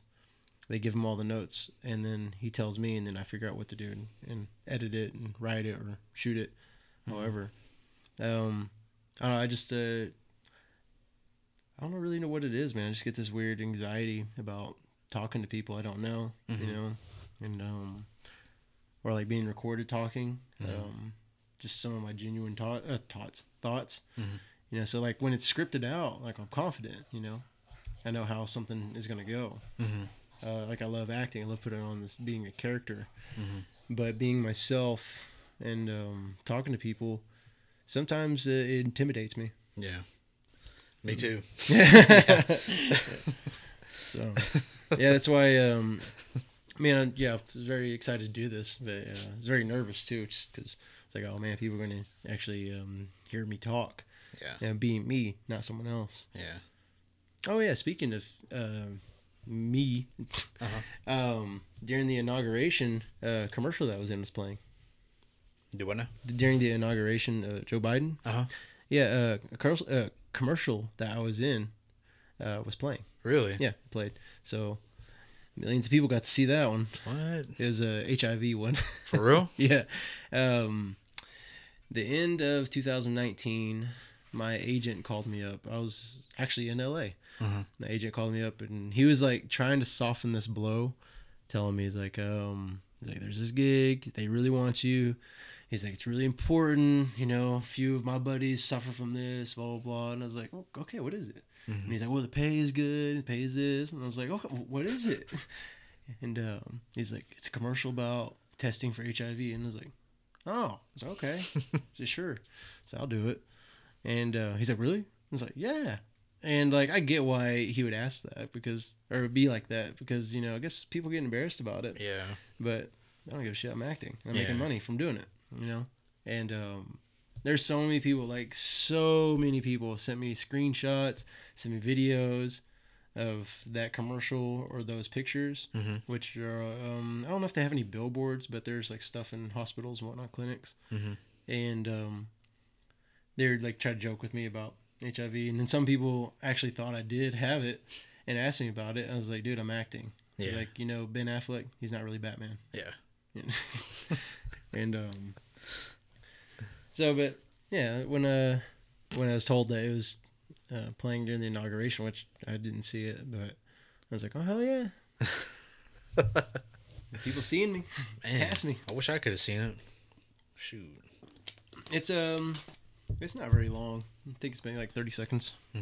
What are you doing in it? Just getting tested? Well, there's a couple commercials that floating around. One is just a picture of me standing there smiling, and just basically talks about getting your self-test kit. And then the other one is me like walking through a hospital, then talking to a doctor, and then actually getting tested. Which nothing in that commercial shows me testing positive for HIV or anything like that. All it is just basically saying, get tested. Yeah. And they're talking about this medication that they have that could help prevent getting HIV, and it also helps with, like, if you do have HIV, it's medicine for it. And then there's like a self-test kit. But yeah, it's a good commercial. I like it. I liked how it turned out. Damn. Yeah, and no, Natalie, she was in it as well too. Really? Yeah, Natalie Standing Cloud. I showed up on set, and I was looking at the call list, casting call, and I saw her name, or the call sheet, and I saw her name on it. I was like, the fuck? And I texted her, I was like, hey, you gonna be in this commercial today? She's like, yeah, are you? And I was like, yeah. And then showed up, and we're just like, what the fuck? And me and her have worked on so many things together. It's crazy. Like, I think we've done 5 commercials together. And, you know, she was in this film for me. And then we did videos together as well. Like that group I was telling you about before. We did YouTube videos. She was a part of that. Oh, really? And so it's pretty cool that we've gotten to work together over the years so many times. So it's pretty cool seeing us both grow in this industry. Yeah. And she's done some amazing work, and like I said, she's got some big things coming this year and I think next year. Damn, I have to keep an eye out. Yeah. So you have HIV. Shit. No, I'm just kidding. I'm just kidding. Yeah, that's cool. Yeah. I get joked about it all the time. It does not bother me. Like if it did bother me, I shouldn't be in this industry. That's crazy. They would ask you though, like, do you? Oh it's yeah, acting though. Like, some people do, man. I actually got a little bit of backlash one time because I did this film where I was a bounty hunter, and there's a scene where I fight a woman. This woman, she's a bounty hunter as well. No, she's not a bounty hunter. She's like an assassin. Mm-hmm. And I sneak up on her, and I had to fight her, and I choreographed the fight and everything. And the actress, her name's Danny, and she was phenomenal. She's a great actress. Mm-hmm. I don't think she had any fighting experience, but me and her worked together on this, and she did extremely well, and it turned out really good. But anyway, I got a lot of, I wouldn't say a lot, but I got some backlash for that scene because I was beating her up at one point. Mm-hmm. And they're like, "Man, you hitting a girl?" It's like, it's acting, dude. Yeah. It's like, I didn't ever hit her. Yeah. And I was like, and the good thing is, like, I die. Like, I get shot. Mm-hmm. She ends up killing me at one point. But yeah, it's just some people, I think they just don't understand that it's acting. Just taking it too serious. Mm-hmm. It's like, damn. It's like, y'all probably devastated when Jack drowned in Titanic. Yeah, I mean, some people just, they take it too far. That's crazy, man. Like, I didn't know that. I didn't know people would question or come at you like that. Like, yeah, I mean, sometimes I don't know if they're really being serious. yeah, Like, I'll just laugh it off a lot of times, not pay it too much attention. yeah. Then there's people that like genuinely sent me a question like, "Hey man, do you have HIV?" It's like, no, the fuck. Like, well, I saw you in that commercial, and that's when I use that term where I'd say, Ben Affleck, he's not really Batman, dude. Yeah. It's just acting. Chill out, everyone. You're like, well, everyone thinks you got HIV. It's like, I don't give a shit. I got paid for it. Yeah. It's your job, dude. Yeah, and then like, even I've talked to my wife about this. Even if the money wasn't that great in acting, if I had like a steady paycheck and it was just minimum wage, I'd still be doing acting. I'm doing it every day. Yeah. And it's something I love to do. It's beautiful. Yeah, The whole process of it, like when you're on set and literally everyone has a job to do and everyone comes together to make this project, this work of art, even if it's like just one person on the screen, it took all these people to come together and create that. The lighting, the camera movement, the lens, the directing, the writing, the grips, the gaffers, everyone, PAs, just literally everyone on set is important. Yeah. That's why I wanted to interview you too, because like, I always see you on Facebook, and I was like, man, this guy, like, interesting to talk to, hear his story and everything, because I mean, you do a lot of stuff, man. Like, you do a lot of stuff where people either they don't want to take the chance or like they want to, and they just don't end up doing it. Yeah. But it's always like, just find something you love and then just do it.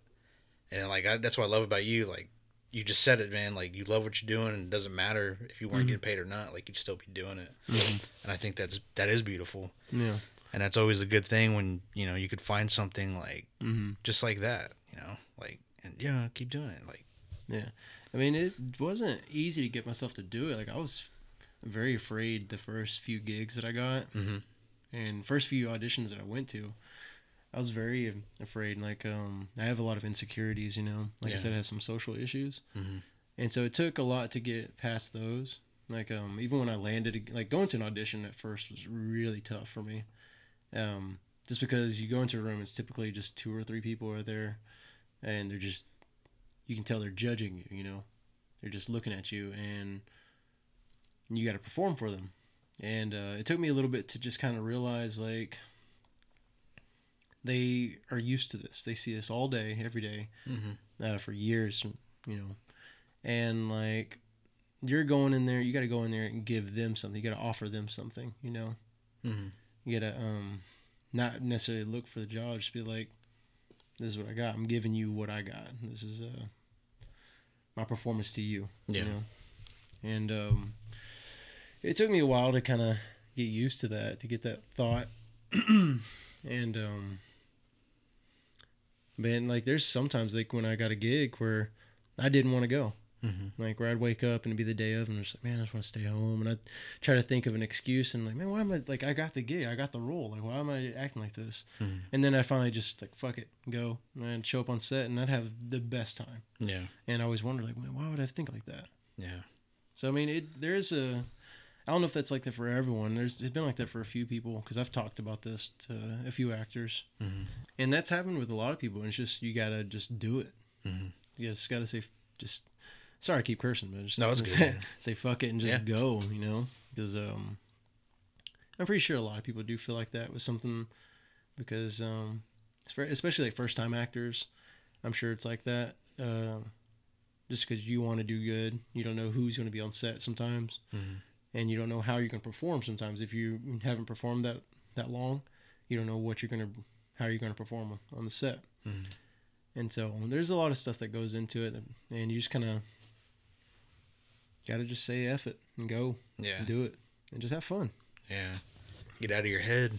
Yeah, man. That's the main thing. Yeah. Like with this, it's like, I was nervous, dude. Oh, yeah. You know, I was like fucking nervous because I'd never done this before. You know, I've never recorded myself either. Oh, You know, yeah. and meeting you, it's like, God, I don't want to. No, I don't want to embarrass myself or anything. I know you got a really good setup, man. man. I was surprised you had a Zoom. Yeah, I've been trying to buy those. I bought that in June. You know. Yeah, you got a good setup. You got good mics. Yeah, I like it. Thank you, eBay. Yeah. But that's why I was really excited to join. You know, because once you added me on Instagram, I looked it up and I was like, oh, he's just starting out. And I was like, oh, hell yeah. And maybe even more like wanting to do it is that you are just starting out and you're just saying, fuck it, you're going with it. You're going for it. You know, this is what you want to do and you're doing it. Yeah. And that's awesome. You know, I always I love seeing people step outside of their comfort zone to do what they actually want to do. Yeah. Because it's so easy to just walk that dotted line and get a 9-to-5 job. Yeah. And stay in the 9-to-5 job, get the benefits and whatnot. But it's really hard to take that leap and doing what you really want to do. And like, for some reason, when like people want to do that, you get made fun of until you start doing some real good shit. Like when I first started acting, like everyone made fun of me. Everyone did.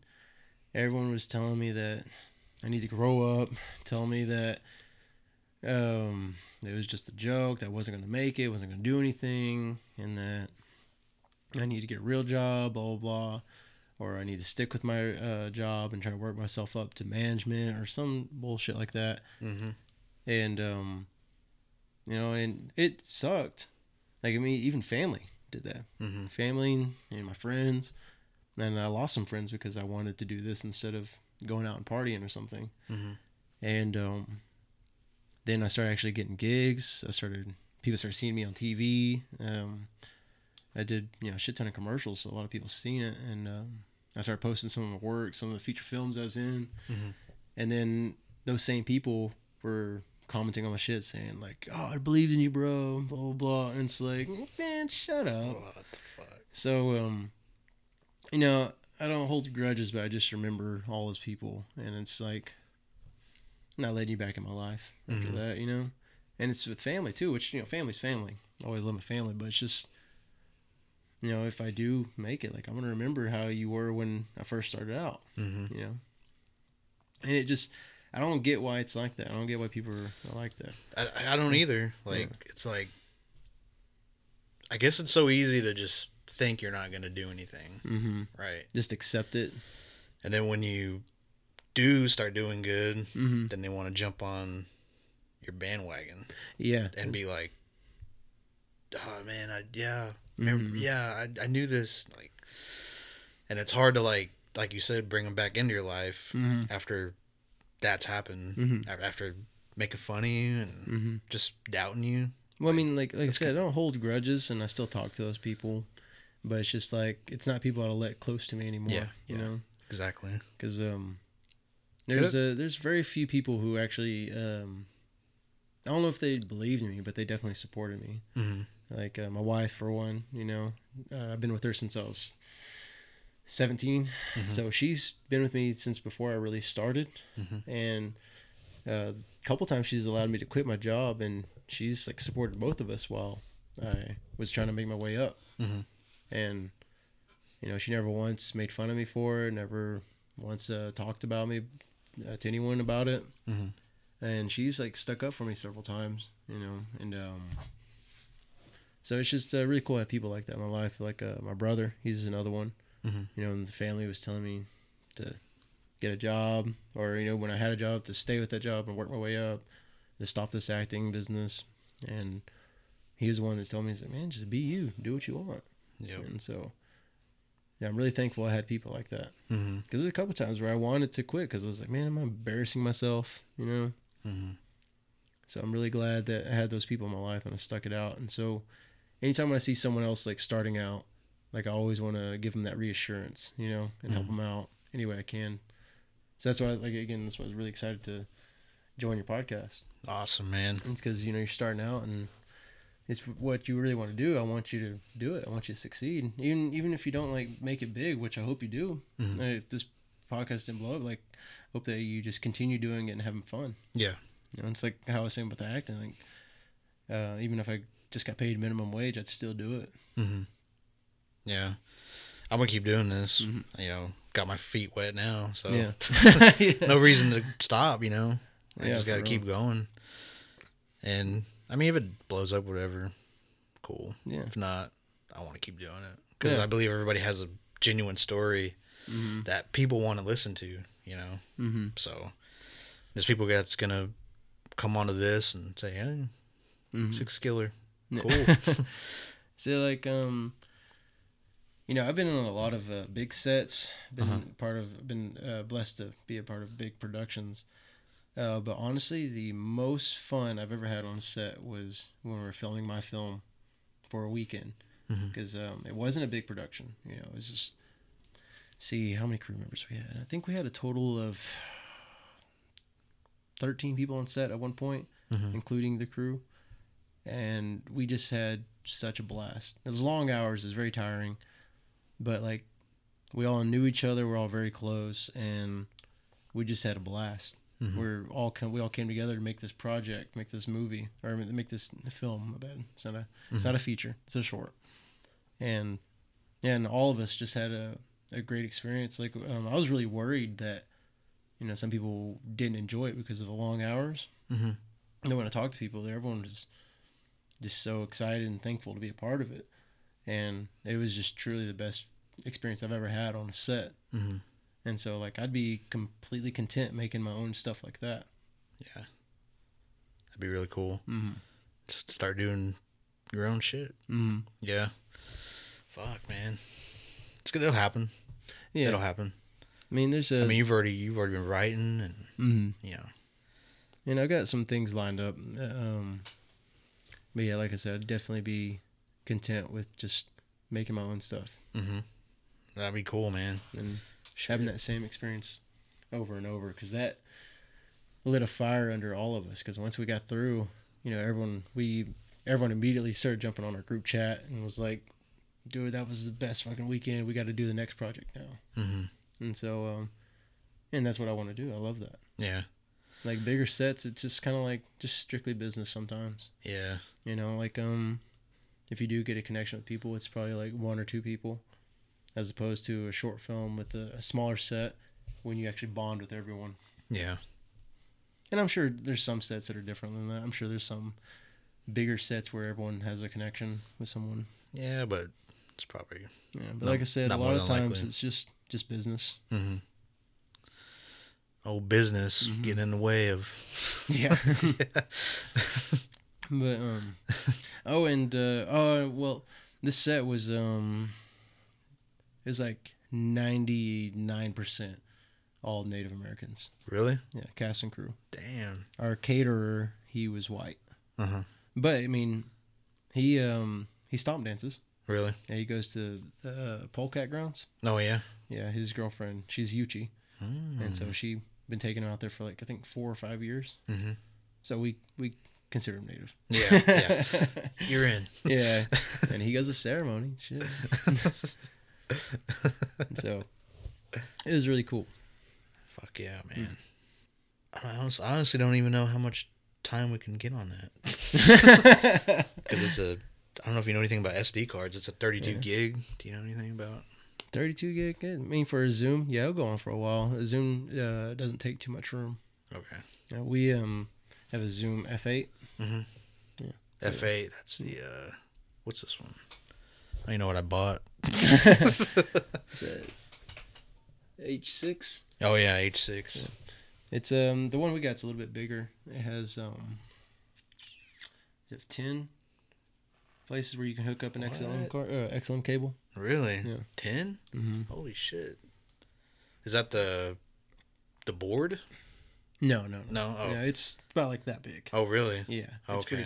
It's well, I wouldn't say it's small, but it's a little bit. Yeah, it's bigger than that one, but it's kind of small. Pretty cool. Damn. I have to look into that one. Yeah, it's another thing. Also run sound for BNC. Damn. So yeah, run sound, do cinematography, write, act, edit. Fuck, dude. I'm also a drone flyer, a drone pilot. I've never driven a drone. Yeah, driven a drone before. It's pretty cool, man. It's like a video game. Yeah. Yeah, that's where I get my technique from. Oh yeah. Because one of the things that I love doing on the drone is drifting. Mm-hmm. So like, say this microphone is my subject. Instead of just going side to side or front back, I like to just drift around it perfectly. Oh. Make a complete circle around it. Mm-hmm. The camera's just focused on the mic. Oh wow. Yeah. Damn. And occasionally I'll try doing a little, what's it called? It's basically like a swirl staircase where it starts down here and just works its way up as it's drifting around. Mm-hmm. Yeah. Damn. You taught that yourself or what? Yeah. It's just messing around with the drone. And like I said, it's like a video game. Mm-hmm. Which, you ever crash it? Huh? You ever crash it? I did on this last trip. It was the first time I ever crashed it. We were filming over near the Southern Ute. I think we actually might have been in the Southern Ute Reservation in Colorado. And we're filming this documentary. And one of the things was getting some woods, getting the forest near this lake. And so the shot that my boss wanted was the camera pointing straight down and just kind of going over the trees for like someone running, you know? Mm-hmm. And I was getting it and getting some good shots. And then he's like, all right, take it a little higher and turn it this way, blah, blah, blah. So I was like, all right. So I rotated it. And something told me that I should move the camera up to see where I'm at and then move it back down. Because like we lost the drone at one point. Couldn't see it anymore. It's too far out in the woods. But I was like, fuck it. I'm sure I'm okay. I was like, I don't see any power lines. I fucking went straight up. I saw a power line. I was like, oh, damn, that was close. And then next thing you know, hit the next power line. And I just see on my monitor that drone just flipping. And it felt like it was falling forever. Oh, but luckily, only thing that broke was the propellers. And we replaced those that day. But yeah, that was the only time I've ever wrecked it. Man, it was... my heart just sank. I was like, I'm fired. But surprisingly, my boss is so cool about it. He's like, well, I didn't see any sparks, so I think it's good. Go find it. It was like maybe 150 yards away from us. Damn. Down in this valley. Landed on some snow, thankfully. I think if it would have landed on rocks, it'd have been done for. Yeah. But it just landed on snow. Yeah, it was, gosh, a little scary. Damn. Yeah, didn't enjoy that. Very fortunate. What sucks is that followed this amazing shot I got. There's like this mountain that was snow-capped that was covering up the sun. The sun was rising, and I was doing my drift. And once I got, like, it was drifting around that mountain, and once it got to this side, that sun just spilt over, that morning sun. And so it was just a beautiful shot. And we're all really excited. Like, yeah. And I'm thinking, I'm fucking killing it. And so I'm just getting these shots, and then I get that. And I'm like, fuck, I'm fired. I was so hyped up, and then it just got cut. Like, oh man, I'd say it's equivalent to someone getting an interception, running it all the way back, celebrating, and then someone knocks the ball out at the 1 yard line. Oh my god, dude, I was so devastated. But luckily, I got all those shots were saved. Yeah. Nothing was ruined. That's good. Yeah. Oh my gosh, dude. Lose all that. I was panicking. Man. That was the first thing I checked once we got it back. I was like, check that footage. Because he was afraid that that drone got electrocuted and that the whole thing had been fried. God. Which I think if it was, he might have actually been mad. But he was surprisingly super chill about it. Mm-hmm. Man, yeah, I didn't even think about that. Getting electrocuted. Yeah. Dude, it was a bad experience. Oh my god. And like we were freezing like out there because it was snowing. Like it just got through snowing, and like the lake was kind of iced, so it was like really freaking cold. Mm-hmm. And for that drone, I have to use my actual fingers here and there to mess with some of the settings, like the aperture and ISO, etc. Mm-hmm. And so I had my gloves off, and some like my hands are hurting and whatnot. Oh, my hands are hurting, so I'm like just kind of going through it all for these shots, and then for that to happen too, it's like fuck, hands are hurt for no reason now. Just ruin the shot. Yeah. I think it was like dead silence once it went and just falling. I think all of us just kind of had a moment. Yeah. Like, this sucks. Yeah. This whole thing just got fucked. Oh man. Yeah. Look what Riker did. Yeah. No. But, yeah, it turned out great. Damn. Still got my job for now. Yeah, he's still there. Yeah. We're actually doing we're filming I think this weekend. If not this weekend, I think we're filming the beginning of next week. Mm-hmm. Some COVID PSAs. And I'm a superhero in this one. Oh, are you? Yeah. Oh wow. I didn't write this one. My coworker / friend / partner, Bronson Harjo, he wrote it. Mm-hmm. And he's like, "Man, you'll be the superhero for this?" I said, "Bring it on. Let's do it." Any idea what you're gonna be wearing? No. I don't know if he's got the costume yet or not. Yeah. Hopefully it's something super tight. Just kidding. I think it might just be probably just be some sort of tactical gear. Oh yeah. And a mask, like a gas mask or something. Tactical man. Yeah. COVID man. COVID man, yeah. Super COVID. Mr. 19. There we go. Yeah. Damn. You just film that this weekend? Maybe? Maybe. Probably not, because we're supposed to go over the shot list last night, which is very important. To me anyway. I think having a shot list is crucial. But we didn't, so we might actually just go over that tonight. And if we can finish it, then we'll probably start filming tomorrow. But if not, then we'll probably just pick it up next week. Yeah. We've got like a lot of projects going on right now. Yeah. Shit. Yeah, you just say you're gonna be busy. Yeah. Hopefully. I just got asked to audition for this TV show in Italy and Spain, and I did it. And so I'm hoping that I get some good news pretty soon. Because once if I get that, then I'll be in Italy for about a year. Wow.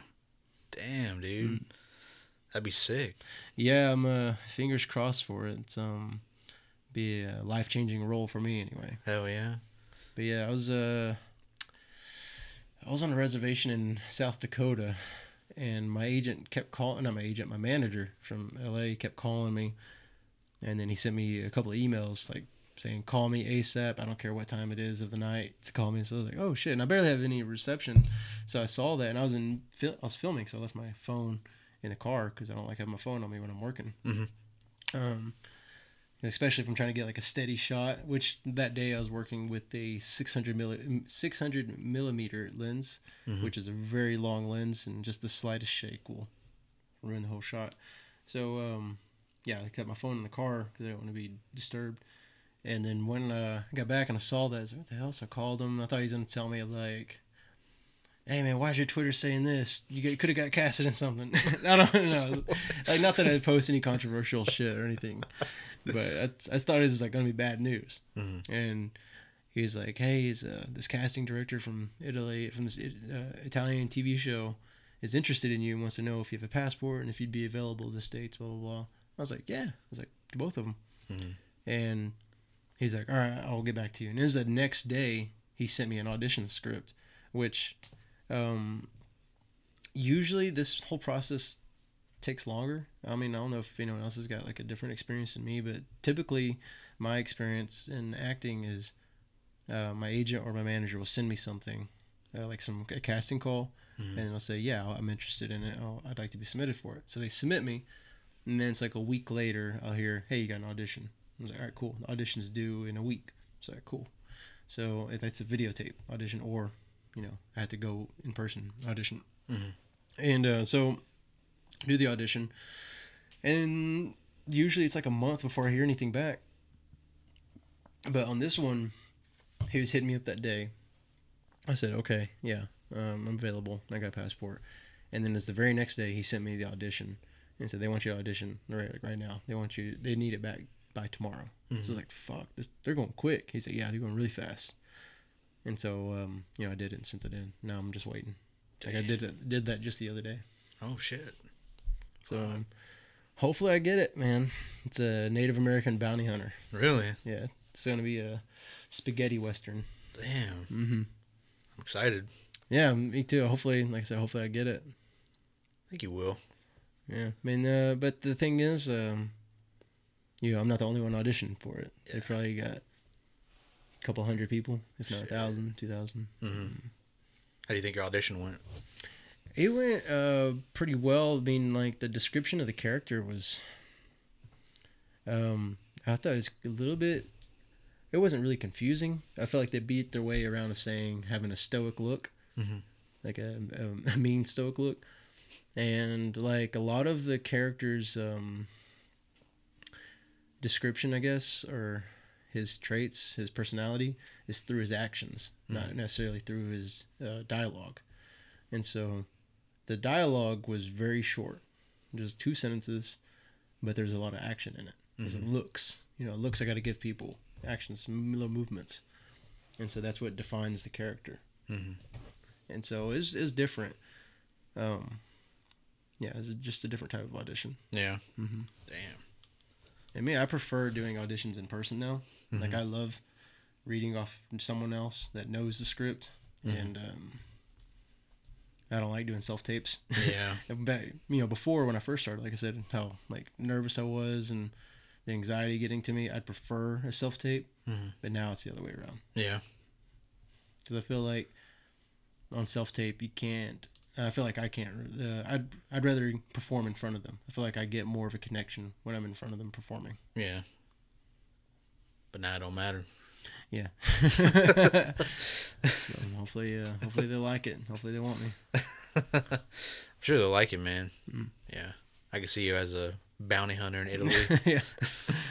That'd be pretty dope. Hell yeah. Mm. I wonder how we could watch it. Dude, I have no idea. They've given me very little details about it. Yeah. I'd be down to watch it. Shit. Mm. They give me a little bit of description about it, and it seems pretty intense. Basically, just everyone experiences some sort of traumatic thing throughout the whole thing. Everyone gets affected somehow. Everyone goes in one way, comes out another. No one goes in and out the way they. No one comes out the way they went in. Really? Yeah. So everyone gets affected in some way. Interesting. Yeah. Well, it's not a lot, but Yeah. I mean, it's just Very a top little secret, bit. yeah. Yeah, a little bit of description I was given. I was Yeah. like, okay. I was like, yeah. So I want to do this. that's cool, man. Fuck. Hope you get it. That'd be Yes, I pretty will. dope. Shit. Saving your man, and then if I do get it and come back, do another podcast. Yeah, we'll watch it. Yeah, for real. For real, dude. Yeah, Hell yeah. Play by play. Of how many Pause times it. I got knocked off a horse. Well, this is Russell Sun Eagle with Oki Podcast, and My guest was Riker Six Killer. And Riker, do you want to tell how to follow you on social, or Yeah, sure. or if anyone wants to follow you, My- keep track of you? My Instagram is where I post a lot of things, a lot of my work on my stories, and it's not necessarily my personal life. So it's Riker Six Killer, RYKERSIXKILLER. I don't think there's anyone else named Riker Six Killer on Instagram, so should be easy to find me. You'll see a picture of me holding a Merciless Indian Savages sign, and I'm slamming it onto Brock Lesnar's face.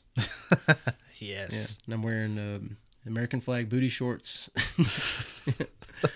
Is a picture that me and Ryan Redcorn did for the 4th of July. Yeah. It's nice. Go check it out. Yeah. If you wonder where the Merciless Indian Savages came from, look at the Declaration of Independence. Yes. Do look at that. You'll find that there. Yeah. It's in there, everyone. He's not lying. I can back him up, too. Yeah. Man. Well, Riker, thank you. Thank you for coming on and being my first guest. Yeah, thank you for having me, man. I'm glad I got to pop that cherry. Yeah. Yeah. You did. It's popped. It's fine. Hopefully I was gentle. Yeah. Well, no. But man, I'm very appreciative, very thankful, man, and made time, man. I don't know how I could pay you back, but man, thank you. No, means a lot. I appreciate you bringing me on here, man. It means a lot, man. Same. Yeah. All right, everyone. Well, until next time, peace.